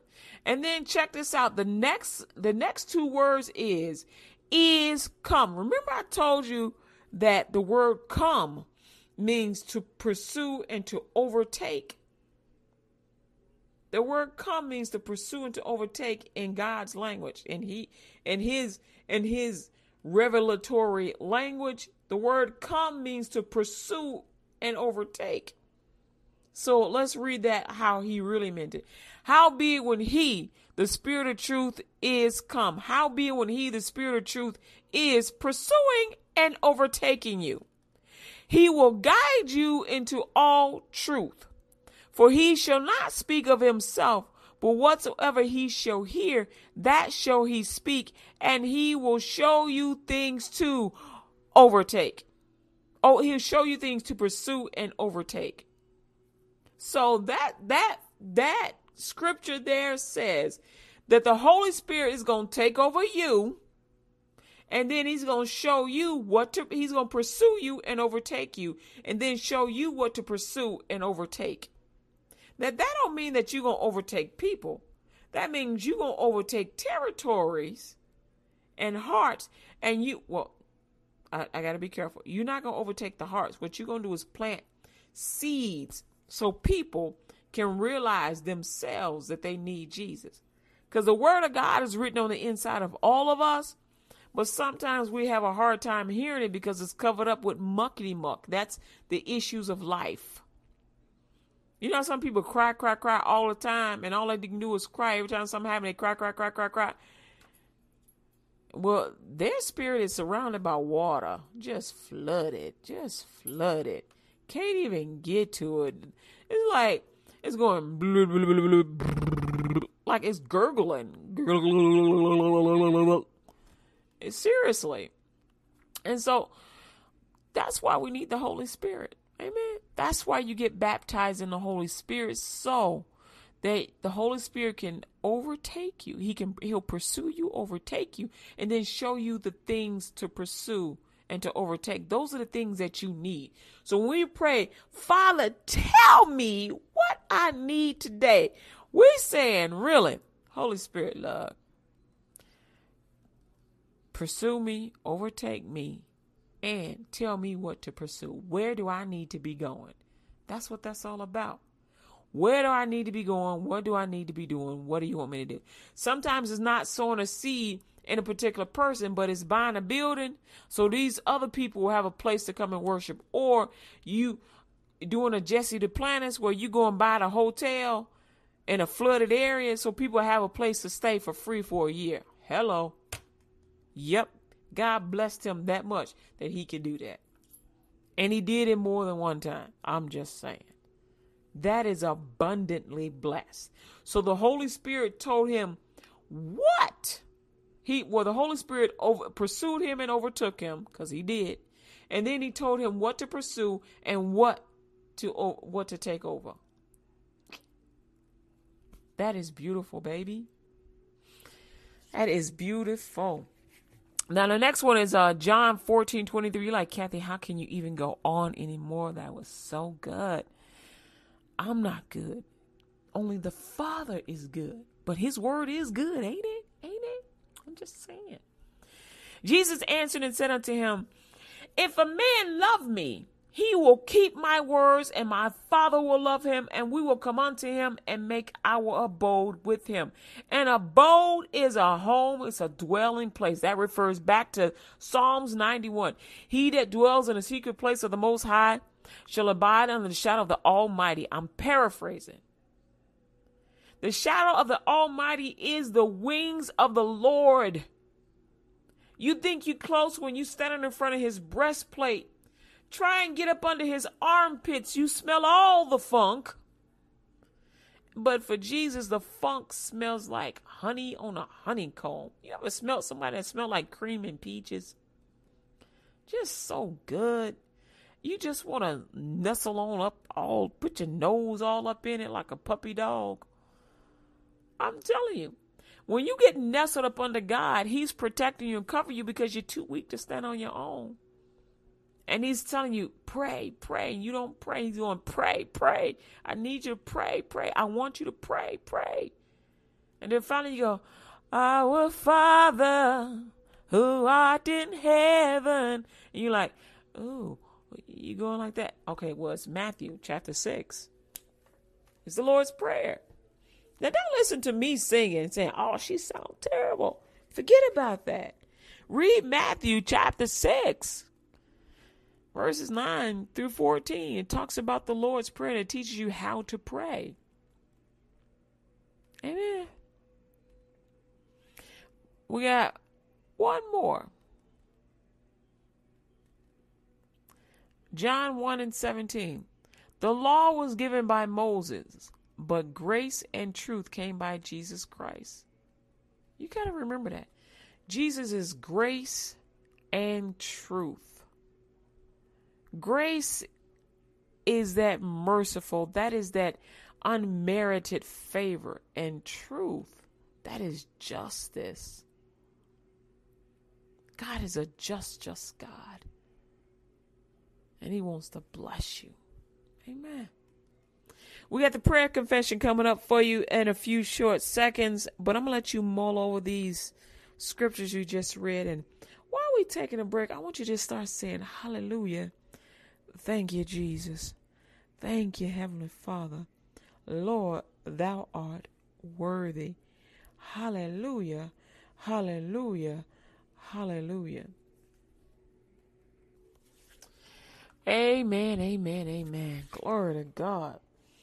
Jesus loves you, beloved. Hallelujah. This is Kathy Brooks, and this is the LUTG Radio Show. We are back. Amen, amen, amen. God is into you. I just wanted to tell you that. And I want to remind you of that. Sometimes we often think that the Lord is not paying attention. God is paying attention. He heard you the first time. Amen. Glory to God. God heard you the first time you called on him. He heard you the last time you called on him. And he'll keep hearing you every time you call on him. He ain't forgot you. Not by a little bit. God loves you 100%. Amen. The Lord is absolutely 100% into you. Amen. Glory to God. So let's get this worship on. Did I say worship? I meant these, it is worship, but, it is the, prayer confession. And it goes like this. Hallelujah, Jehovah. We receive the blessing of the Abraham covenant and the promise of Jesus to do more than he, because Jesus went home to the Father. Thank you for this beautiful day. We hear from God and are led by the Holy Spirit. Holy Spirit, fill our lives and surround us with your presence. Thank you, Lord, for your order, the sacrifice of your Son, Jesus, and his holy and perfect blood. Thank you for our comforter, the Holy Spirit, who leads us into all righteousness. Thank you, Lord, for you are hope. We shall keep your word in our hearts and minds. We shall love you, Lord, with all our hearts, minds, souls, and strength today, Lord. We shall honor you by loving our neighbors. We are blessed to be a blessing. Thank you, Lord, for giving us power and authority over the enemy. When the enemy of God comes against us, it shall suffer the wrath of God. The body of Christ stands on the word of faith, for it is our shield and buckler. Thank you, Lord. Every mountain is moved and every closed or blocked door that has hindered the preaching of the gospel of Jesus Christ is open. In your name, Jesus, we shall win every living soul and every soul to be born to the kingdom of God, decreasing hell and expanding heaven. Jesus, we love you and believe in your saving grace. Thank you, Lord, for every soul and every person boldly confessing and professing the gospel of Jesus Christ, receiving Jesus into their hearts and living to glorify God. Thank you, Lord. And Moses was 120 years old when he died. His eye was not dim, nor his natural force abated. As Moses was so full of good health, so are we. We are healed in our bodies and minds. Any disease or virus that touches our bodies dies instantly. The addicted are delivered now. The hungry hunger no more. Our shoes are replenished and resources never exhausting. For you, Lord Jehovah, our husband, made us rich. Your voice is the only one we follow. Your Holy Spirit leads us into all righteousness. We are always in the right place at the right time. We sow into good soil and reap abundantly. Everything we touch turns to gold. We sow seeds of faith daily and harvest seeds already sown. Jesus' good pleasure is our good pleasure. Our spirits and bodies are not dumping grounds. We decrease unbelief in our minds and life, and no weapons formed against us shall prosper. We are the beloved, believing you love us and receiving your love, not subject to temptation, submitting to your will, receiving your blessing in the name of your risen Son, Jesus Christ of Nazareth. For we always have more than enough all the time. The kingdom of God is manifested in the earth among the redeemed people of God. God's people ask for his wisdom and receive it in abundance. God's people operate in the power of God. God's people have assured dwellings and quiet resting places. God's people are the created and matter in the earth.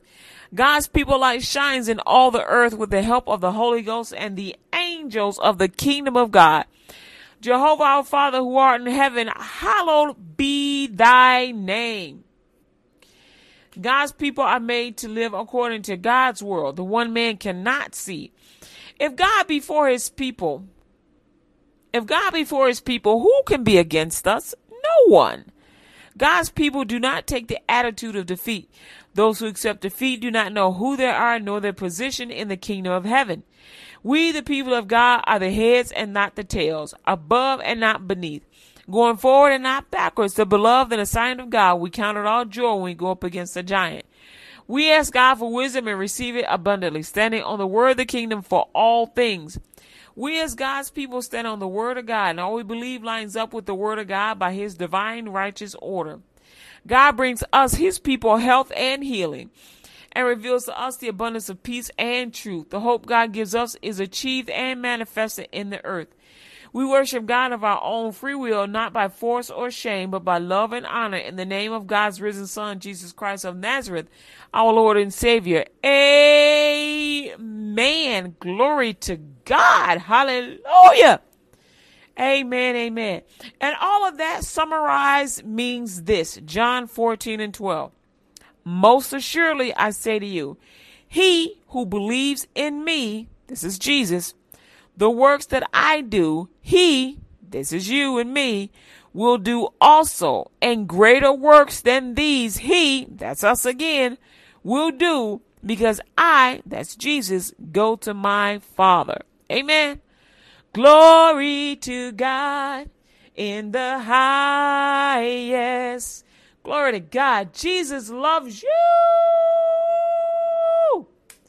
100%. Glory to God. Glory to God. God is the most high. Amen. He is the apex.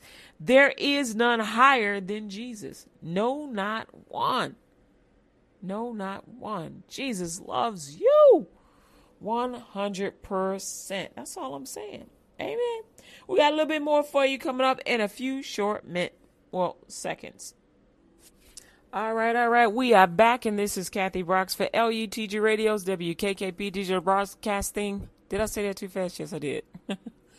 Anyway, amen. I want you to be in the bosom of the Lord. I want you to be so tight that you like, oh, Lord, I want to be just like you when I grow up.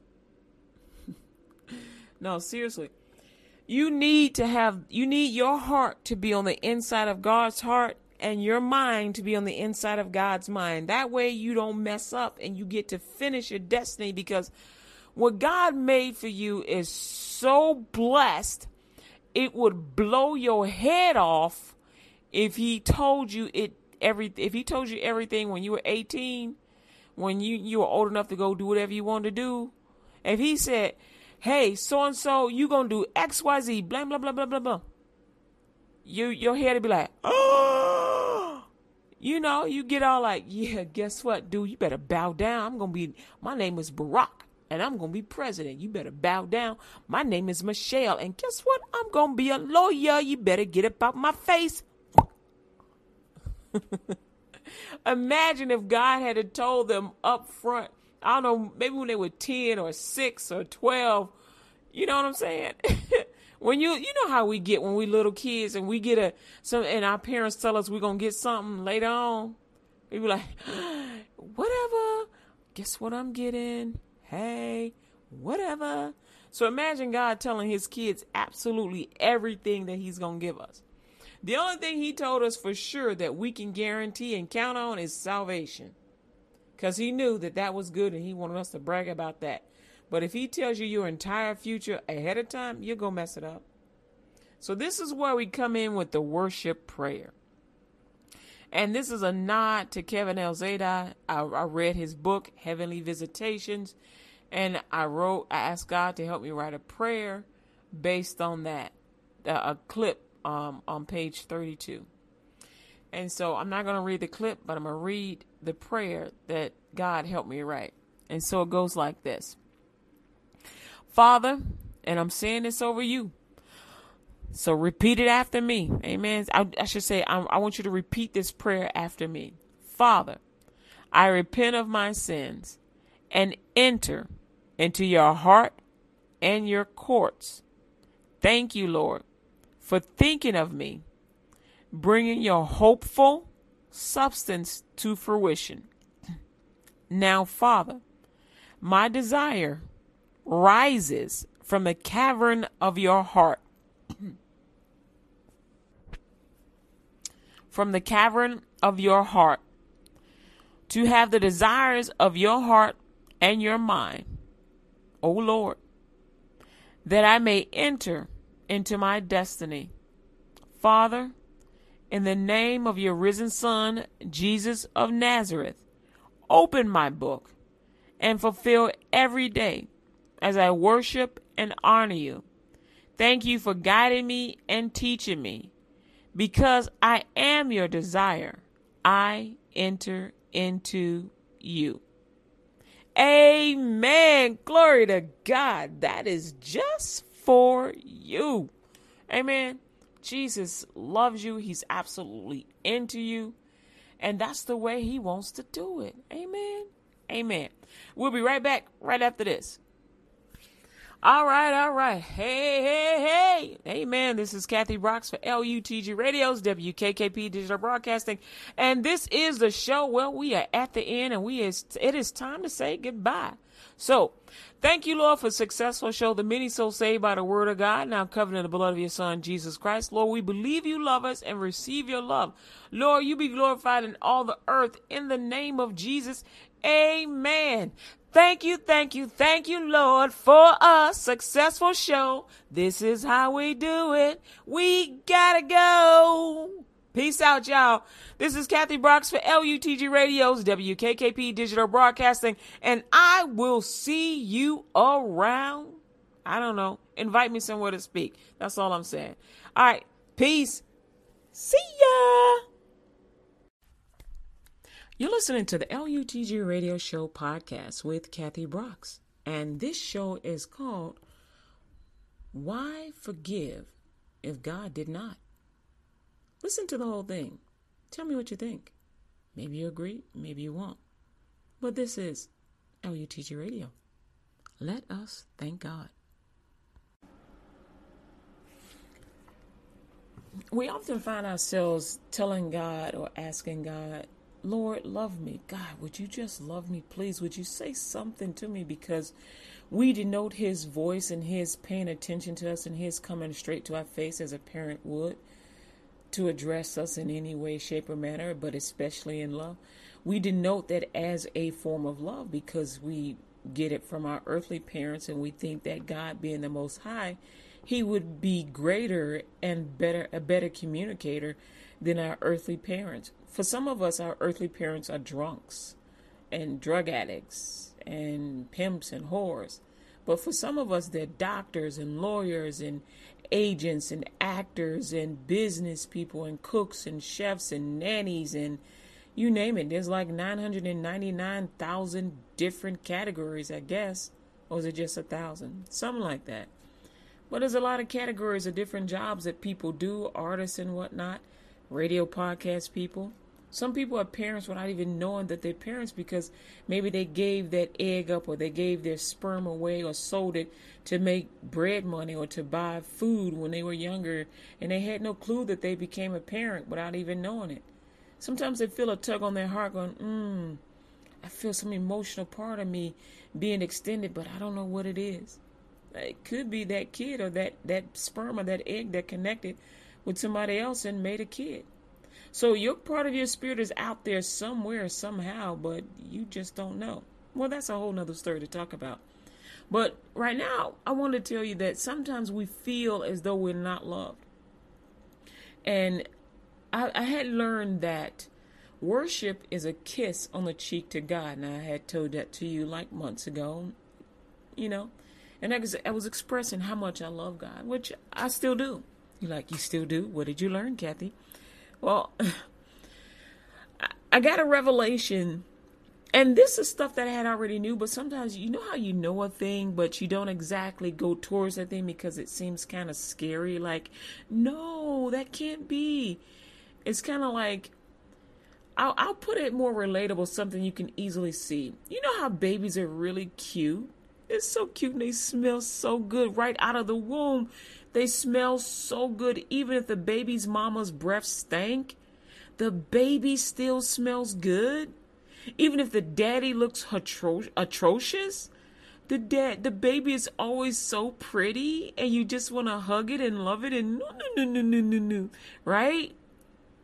But when it comes to them after they've had their milk and they done pooped, you like, danger, danger, danger. No. You're like, how could something so pretty produce that on the other end? And they're just smiling and laughing at you. Making those little faces, making you laugh. And you're like, you're so cute, but you stink. Right? And so when we think about the love of God, we think, wow, God is good because his word says no one is good but the Father. Jesus even said this. No one is good but the Father. Is the Father the same one that made the heavens and the earth? He thought of it. The Holy Spirit loved it. The Son loved it. And then the Holy Spirit did it. Yeah, that's exactly what happened when you read Genesis. You see how the heavens and the earth were created. The Father thought of it. The Son loved it. And the Holy Spirit went out and did it. But they were all there at the same time watching all this unfold, right? And all their holiness and glory. They're watching all this unfold and they're like, yeah, and they cheered it on, right? Cool. And so when we think about that, God made the heavens and the earth. But have you ever thought about before God made the heavens and the earth, what provoked him to make the heavens and the earth? Now, heaven itself had already existed prior to God deciding to make the earth and the galaxy and the stars. Before he made all these other additional planets and the sun and moon, he already had heaven in place. He did. Before he made the heaven and the earth, he had already created hell and kicked Satan down to hell. He had already done that. Already done it. You're like, oh, yeah. Now, speaking of Satan, some people worship Satan as a god, actively worship Satan as a god. The way we say, glory to God, thank you, Jesus, they say that about Satan. And some people worship a god called, it starts with an A. Well, I'll just say his name. They call him Allah. Some people worship Baha'i. Some people worship, I forget these other names. Oh, I'm getting a headache just even to mention them. Jesus is Lord. Glory to God. Anyway. So not everybody worships Jesus. That's the one thing we gotta just put out there, because that is the truth. Because God said that there will be many that come in my name and proclaim to be the Lord Most High. But, there's only one Lord. He says that. And so why am I talking to you about Jesus and creation and Jehovah God and the Holy Spirit and the devil and all these other religions, because I'm reading a book, and I'll tell you about the book later, because my goal is to try and get some interviews. But anyway, I'm reading a book, and this guy is talking about things that I had thought about long ago. And you know how we say how the earth was created, and science will say it was a Big Bang theory? And we're like, nah, that was God. And so often I was wondering, well, wait a minute. If God says I am that I am, and I am ancient, and I was before everything ever was, nothing was made without me that was made, right? I'm kind of summarizing it, because it sounds like a sound like a poem to me, sound like a rap. I'm just like, ooh, I can jive to that. And so I'm thinking, I'm going, well, God, were you a Big Bang? Man, that would sound like an insult, right? But it's not, because he's like, I'm a spirit, a spirit is energy. I'm like, a spirit is energy, then energy forms from something, right? Now, don't get me wrong. I'm not doubting God. I still believe in God. Ain't nothing passing that. I passed the mustard test, and he tastes good. But what I'm saying is, sometimes when we think of God, we can't fully form him in our mind. Like, okay, well, we know about Jesus because, he had an actual birth. But what about the Father, and what about the Holy Ghost? The Holy Ghost is the mind of God. The mind of Christ, the mind of God. And the Father, the Creator. You're like, but the Father is a spirit. But what I come up with is, he is that he is. He is a spirit, right? And I was wondering. And so this is what I was wondering. And some would say that the spirit of Satan came upon me. I kid you not, as I'm writing this, I felt something touch me, and I felt something basically try and penetrate my butt, which is what Satan always does. And I hate it. He knows I can't stand that, and he'll provoke me, and he'll try. Oh, I hate it. Just, ooh. I audibly say, get up off me, Satan. Because it'd be a spirit bugging me and trying to just, irritate the crap out of me. This thing did not want me to get this out. Did not want me to get it out. And I even heard this audible voice going, and I'm like, yeah, whatever. God gonna get this out, right? And so I'm thinking, okay, Lord, God is ancient, and you created the goodness, right? And I got this revelation. If God created the goodness, then he also created sin. He did. He did create sin. And so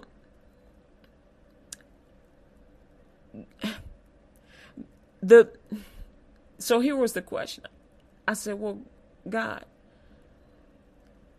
the enemy's goal is to prevent us from moving and operating in the things that basically God destined us to do. And so sin is ancient, and it's ancient because it was created from goodness. So basically, okay, I'm kind of twisting that out, but sin is ancient as well as goodness is ancient.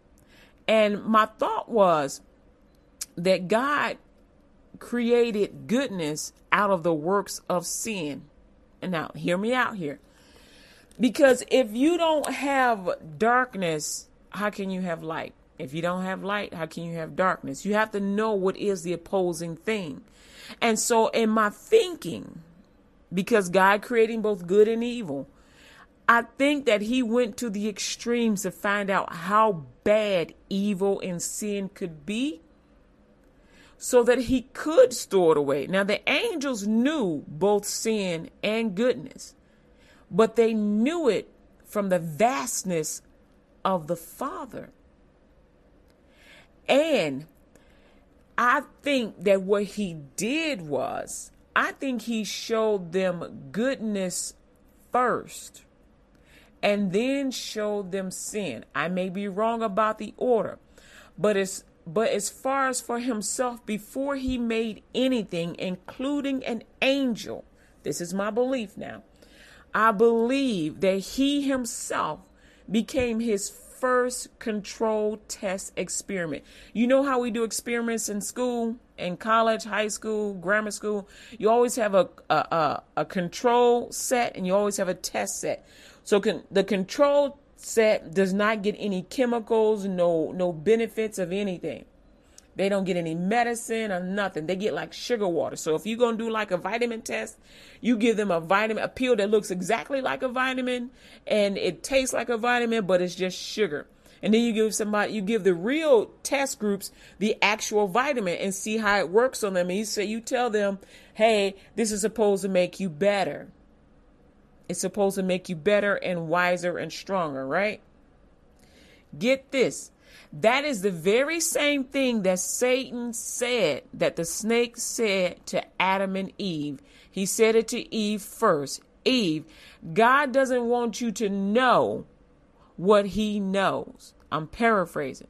But God doesn't want you to know what he knows. And then Eve, when she, it wasn't that she took a bite of the apple from the tree. It was that she went against the Father. She went against the rules that she knew. Now that tree, it did reveal some things to her.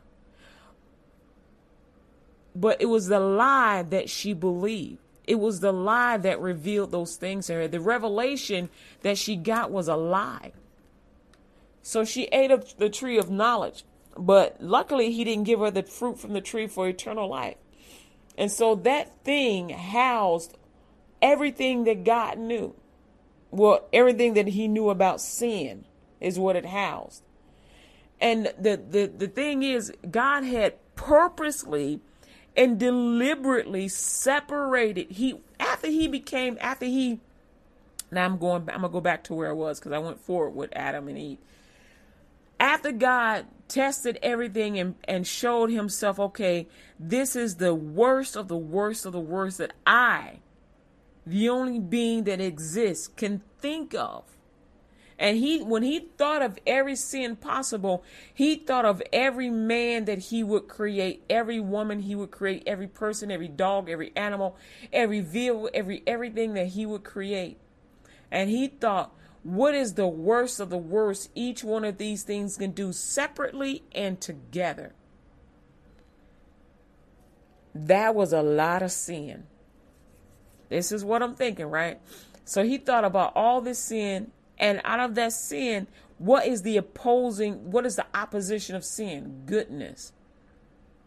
And so out of all that, he developed the goodness.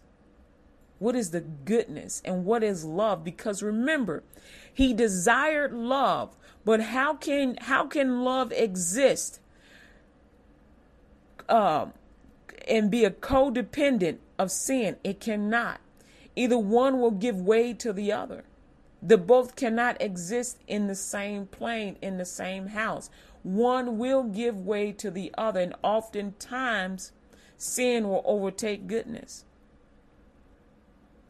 Prime example is Adam and Eve. Sin overtook goodness because a part of sin is doubt. Doubt is a part of sin. So what Lucifer, Satan, implemented or kicked up in Eve was doubt.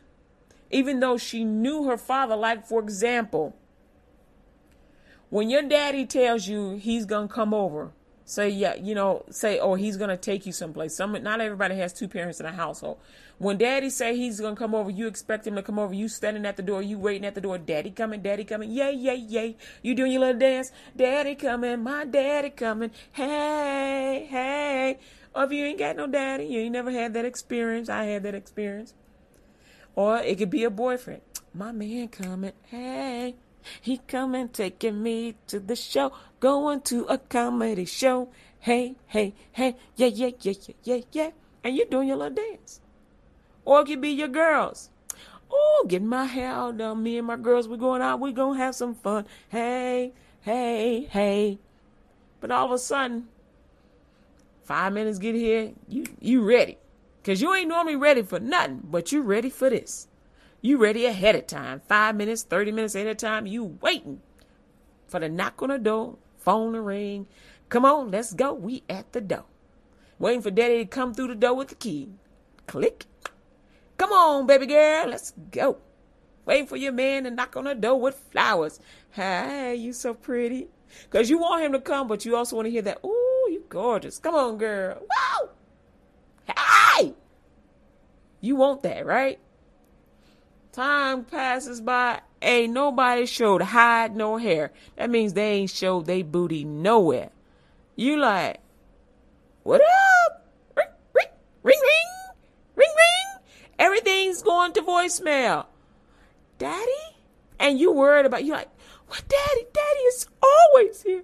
Where's daddy? Is he okay? Daddy's stuck at work. You like, where's my man? Is he all right? You calling around, you blowing up his phone. Yo, you okay? What's happening? And you fall back when one of your girls sends you a photo, oh boy, hugged up with somebody else. You're like, arr? Then that doesn't happen for everybody. Sometimes it's just they at work late. They had to work late. They text you, baby, I'm sorry. My boss kept me late. I'm on my way now. I'm going to just jump in the shower. You like, you can shower over here. You're like, no, I got something for you. I got something for you. I want to bring it to you. It's at the house. Yada, yada, yada. You're like, all right. He a good guy. He don't normally like blow me off, but you're a little disappointed. Your girls don't show up. You're like, girl, you have an accident. You got me here waiting for you. Where y'all at? And so whatever the scenario is, you still get that disappointment. You like, man, what's up? What's up? And so anyway, the whole point of this story is that God created both heaven and hell. God created both goodness and sin. And God, his first test person was himself. God's first test person was himself. Because when you read the Bible, it talks about sin and how God is eternal and how sin was here before man. Sin was here before Jesus came. Sin was here after Jesus came. And sin was here long before any angel. It was already here. Sin was already here. God was his first test example. He tested sin and goodness on himself. He made it. When it says he made it, that means he tested it for himself. And if he's going to test something and see if it's good, and ain't nobody else around, he ain't got nobody else to test it on but himself. To see how far would he go. He being good and that can create a gift better than any man and anything. If he can create a gift that is better than any man or anything, then he can also create sin that is worse than what any man can do or anything can do. God did make sin. And what made me think of God making sin is because he kicked Satan from heaven, which is far above the galaxy that is above the earth, far, far above, all the way down to the pit of hell, which is beneath the earth. That not only takes great strength and power, but that takes great anger. Now, not only did he just kick him there, on the way to kicking him there, he carved out hell. He kicked him so hard, bam, it formed hell. You feel me? Lake of fire. And it's deep. He didn't just kick him and he landed on the top soil dust. He kicked him till he fell deep down. That's some serious falling, y'all. And so with all that, I'm like, okay, Lord, you created heaven and hell, and you didn't like you. And my question was, okay, well, because you always asking us to forgive those that have trespassed against you. Forgive. And I said, well, if you want us to forgive, why didn't you forgive? I ain't lying. I asked him that because I get these questions that come across my mind, but sometimes I be like, man, is that offensive if I ask him that? And sometimes, if you say, is that offensive, then it probably is. But me, I have to ask anyway, because sometimes I'll delay it. And I feel as though if I delay asking the question, that delay is more of a defense, because now I'm living in ignorance because I did not ask God the question. So I go, well, I ain't trying to belittle you, Lord, but, why didn't you forgive? You asking us to forgive. And I heard like 3 different things. I'm going to tell you 2, because I heard some talking. And and I heard God, and he was angry, but he understood my question. And the answer was, we were at war. It was a war. And so what had happened is there was a coup in heaven. Basically, Lucifer got a hold of the key. Now, Lucifer already knew about sin, but somehow he got it, because when God created sin, again, this is my idea, because this is what I had been seeing for a long time. And I had heard other people talk about it and read about it. But this came in my mind on my own years ago. But like I said, sometimes I don't ask God, but I discovered that not asking is more of a sin than even having the thought, because I always want the truth. And that God had basically, he put sin to the side and locked it away. He even says this. He put sin to the side and he, locked it away, so nobody could reach that and access that, because it was so foul. However, Lucifer thought, God is good. You know what I'm saying? I can go up in this place. I'm number 2 in line. I can go ahead and bump him off and sit in his seat and do what he do. However, a created thing cannot take the place of a thing that creates. It's like it's like a child saying to their mother, even though I'm the child, I'm your mama now. You gonna do what I tell you to do. And now, see, I just heard a bunch of thuds on the floor. Boom, boom, boom, boom, bam. Because I don't care whether you black or white or Spanish or Portuguese, Chinese, Japanese, Lithuanian, Arabian, Saudi Arabian, Iraq, Zimbabwe, African, Norwegian, Nigerian, whatever. Any parent that ever hears those words from their kids, Filipino, no matter where you at in the world, the next thing you may hear is a thud. That will be their child hitting the floor. Because one thing you ain't gonna do is disrespect a mama. That's one thing you ain't gonna do. And you ain't gonna raise up and puff your chest up on your daddy. They ain't gonna tolerate it. If they love you, they ain't gonna tolerate it. And if they don't love you, watch out, they may have a gat. That's a gun. So I'm just saying, parents don't tolerate that stuff.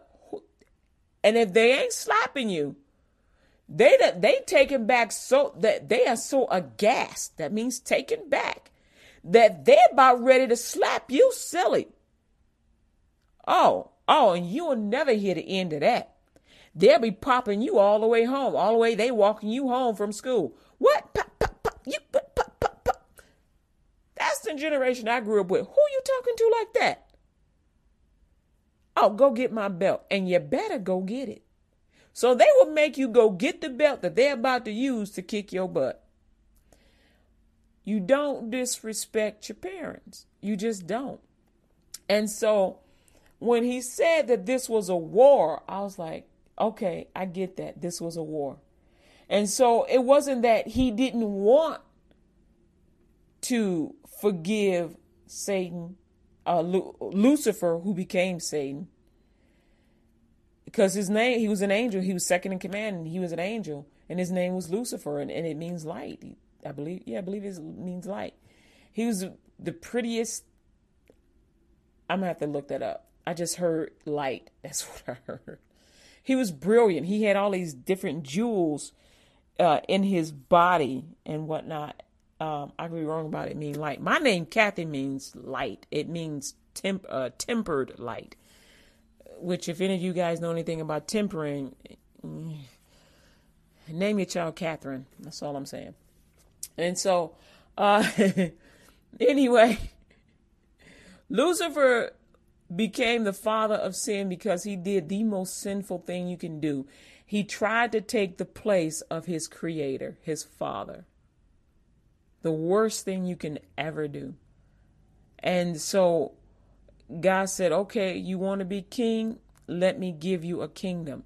And he gave him hell and everything that was attached to hell, because God wasn't going to he wasn't going to make that place. Because he had stored it someplace else. He had stored it in heaven someplace else into the far reaches. But Lucifer got a hold of it. Lucifer already knew about it. So you can know about it. You can know about sin. But as long as you know about the goodness of God and you are being loved and you are constantly receiving that love, you are more likely to choose the goodness of God than sin. However, since he was in command of all the angels, he got high on himself and he forgot to repent. He did not repent. An unrepentant heart leads to chronic sin. Lucifer became in bondage to his unrepentant heart and his desire for all the praise, because people would tell him, other angels would tell him how beautiful he was, and he was command of all these angels, and he had God's ear, and he just messed up. And so God was like, we were at war. And he really wanted me to understand that we were at war. I was like, okay, I get it. You were at war. I understand that. So don't think that God did not love the thing he created. He created Lucifer and he loved him. And can you imagine something that you created trying to take your life? That is a very real, hard thing to comprehend. Something you created has just tried to take your life. Tried to take your position, your spot. That is a horrible position to be in. You see these stories all the time where kids shoot their parents for the inheritance. Are you kidding me? You were going to get the inheritance anyway. Kids, steal money from their parents so they can go get high. Really? You probably could have just asked them for some money. They don't want you to get high, but you ain't have to steal from them. You stole the rent money. And so when a child goes against their parent, the authority over them, they get incensed. It's the same thing when you're on the job and you start mouthing off to the manager. They're like, yo, man, there's an order to this. What are you doing? You see what I'm saying? And so God wanted me to know that, look, Kathy, we were at war. And that's what it was. It wasn't that I did not love him. It wasn't that I did not want him in the kingdom. He chose his fate. He chose his fate. He knew both good and evil. Now I'm paraphrasing. He knew both good and evil, and he chose his fate. It wasn't that I didn't love him. And because he could not keep him there. He just could not. You cannot keep your enemy that close. In the world, you'll hear people say, well, keep your friends close, but keep your enemies closer. God says the opposite. Keep your friends close and keep your enemies far away, as he demonstrated. And so that's what I understood. And that's I said, okay, well, now I understand, good and evil and why you did it the way you did and why there was a need for Jesus to pay the punishment on the cross for us. And it also helped me to understand why, because remember, Lucifer was kicked out because he had heard about God creating man. Lucifer became jealous and envious, and he wanted everything for himself. He didn't want man to have the earth or to have a kingdom, because the earth is like a kingdom. Lucifer wanted it, so God gave him a kingdom. Hell is what he gave him, and took all the beauty and all the anointing and all the revelation. And so Lucifer went and stole what God had gave to Adam, because he couldn't have it. He couldn't get it himself, but he could steal it by lying. But God knew the potential of what sin could do, and chronic sin, which is what Lucifer became. He became the devil, Satan. And so God had already created a substitution for man, which was the Son, Jesus, to take the punishment. Because God had a lot of pent-up anger of what Lucifer had done and what Adam and Eve had done, which was to not believe God. And because the word, it means that when they did not believe God, they became unfaithful. And when they became unfaithful, it is the same as being stupid, because the word stupid means to be without faith. And so basically, Lucifer lied to Eve, who then encouraged Adam to come along this sinful ride. And they both became stupid. They no longer had revelation because they did not have faith. They no longer had it easy. Now they had to toil, and they had to toil and work the ground, and they had difficulty in birth. They had to work for everything now, which is the opposite of what God wanted. Now they're living by sin instead of by the goodness and the grace of God. And Jesus came to restore that goodness and that grace. You're like, well, Kathy, there's still women having difficult pregnancies. Yeah, not all of them, but yeah. Some do. Some of them do. But we all get the right to come to God and to be forgiven of our sins. So everybody gets that. We all have the right to be healthy, to be in health, and to be of sound mind and body. And we have the right to be rich. We don't have to live in poverty.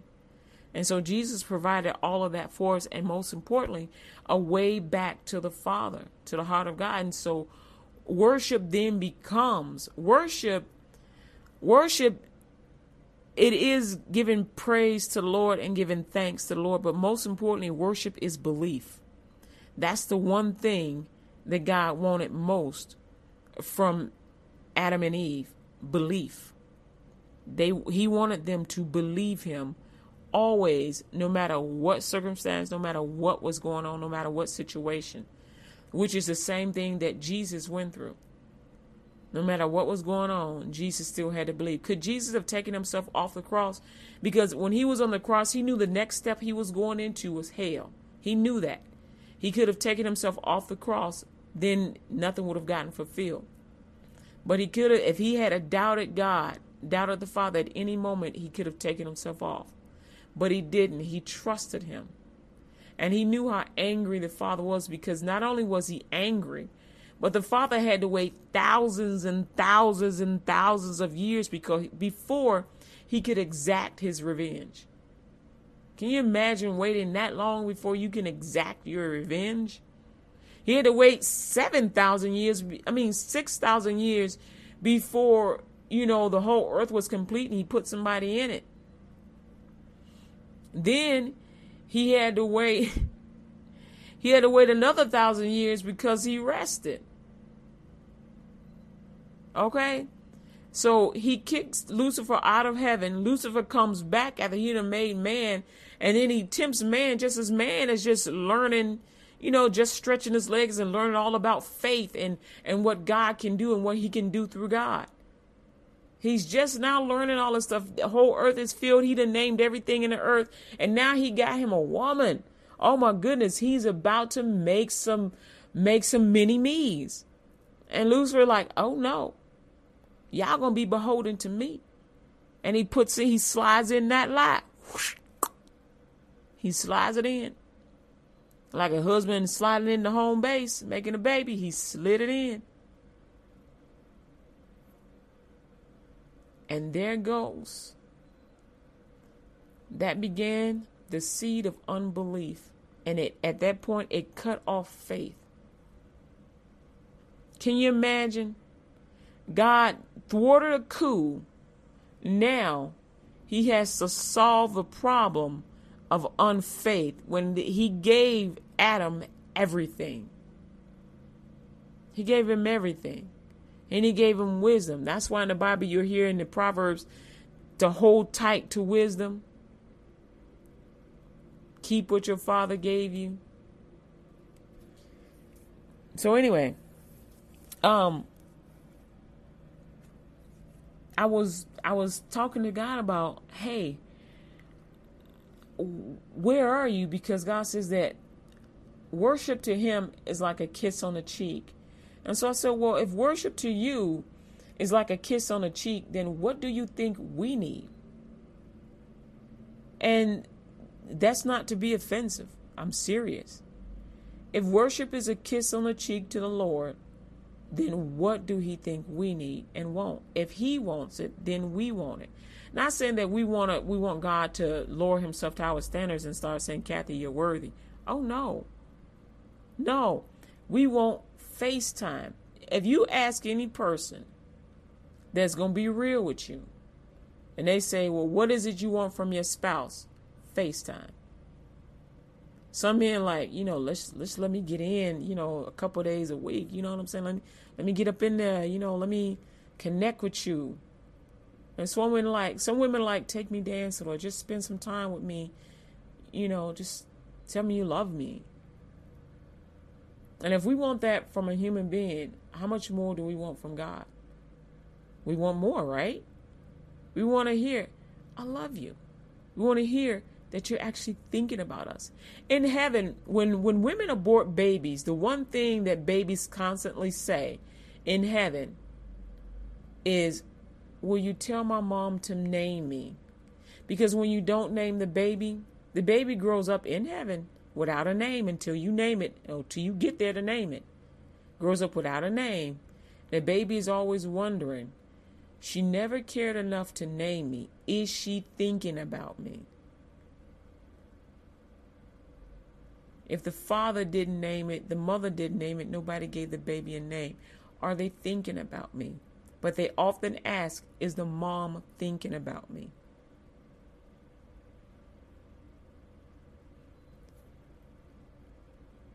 God gave us a name, and he gave us the name, we are under Jesus. So we are Christians. God told my father to name me. And so when I learned that whomever God names, whomever you name, you are therefore responsible for. He gave us the name of Christian through salvation. He gave me my name. And so I feel as though he is responsible for me. He's responsible for my salvation. He's responsible for my worship, my joy, my happiness. You're like, God is responsible for your happiness? Yes. Because, and this is just me, and maybe I'm sounding like a brat, but I'm not trying to be. Because I believe Jesus 100%. I believe the full word. I ain't even got to read the entire word. Jesus said it, it's enough for me. I kid you not. And so, but I'm reading it. And so, I believe that he can. Because he said, have faith and be expected, the great expectations of the Lord. Have faith. In Mark 11:22 through 24, it talks about believing before you receive that you have that thing. You hear Pastor Copeland say, I have it, I take it, I believe it, it is mine. And so God is inspiring people to say these things, right? And I'm like, well, I'm inspired to tell you that I love you and that I want to hear you audibly tell me you love me. I don't want you to go tell somebody else to tell me. I want you to tell me. You want me to worship you with my voice. I want my father to talk to me. I want my bridegroom to talk to me. Because ladies and gentlemen, how many of you all want to hear, you don't want your husband's secretary or your wife's assistant or secretary to send you flowers. You want your spouse to go pick out the flowers.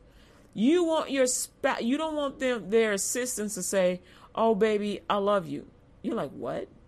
You want your spouse to say, oh baby, I love you. You feel me?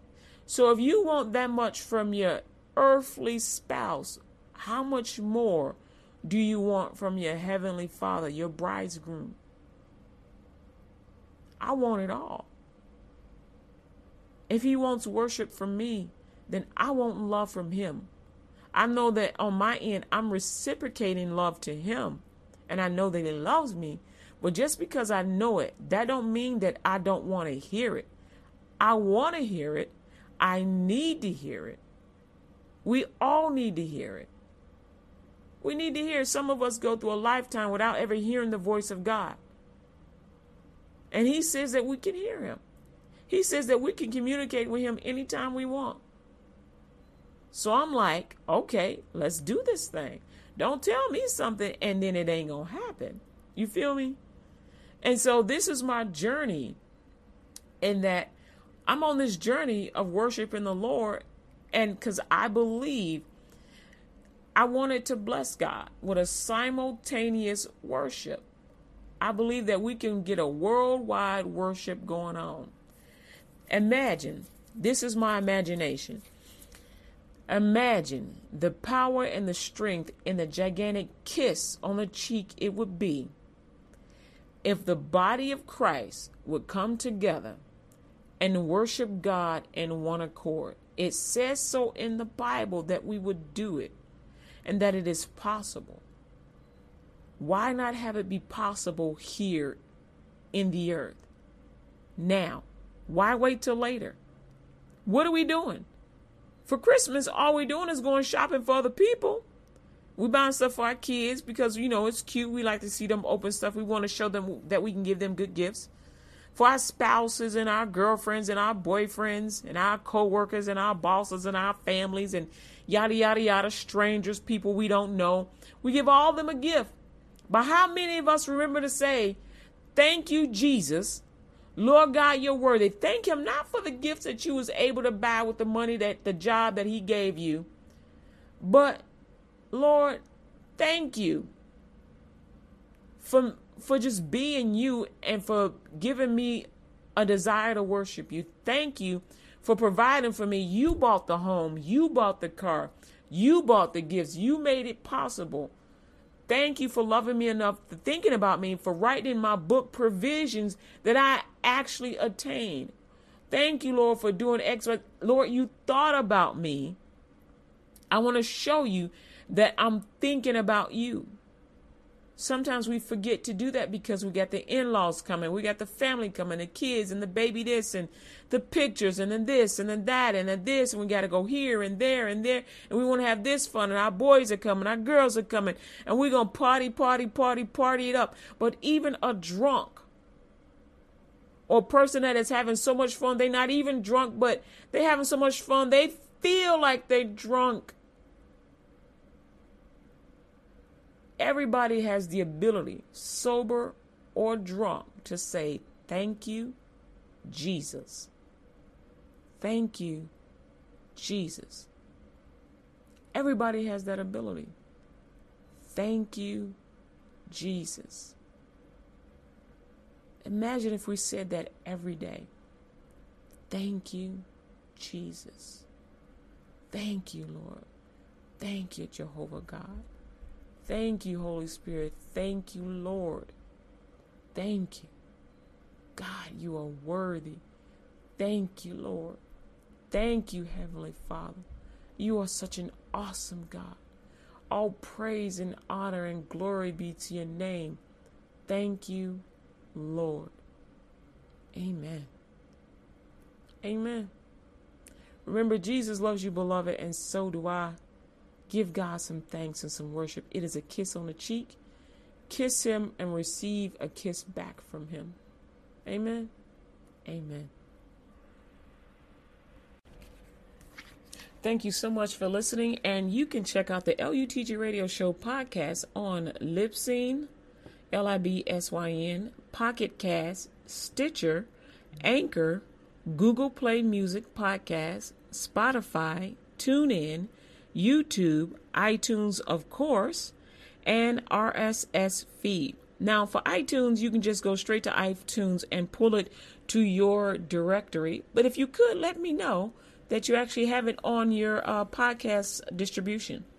Again, this is Kathy Brooks for LUTG Radio. You can find all the shows on LUTGradio.com. Click on podcasts. Thank you so much for listening, and share the links. Share the links. The goal is to reach 5,000 downloads and 20,000 listeners. So let's get it. Let's make it. Amen. Amen. Glory to God. Check you out.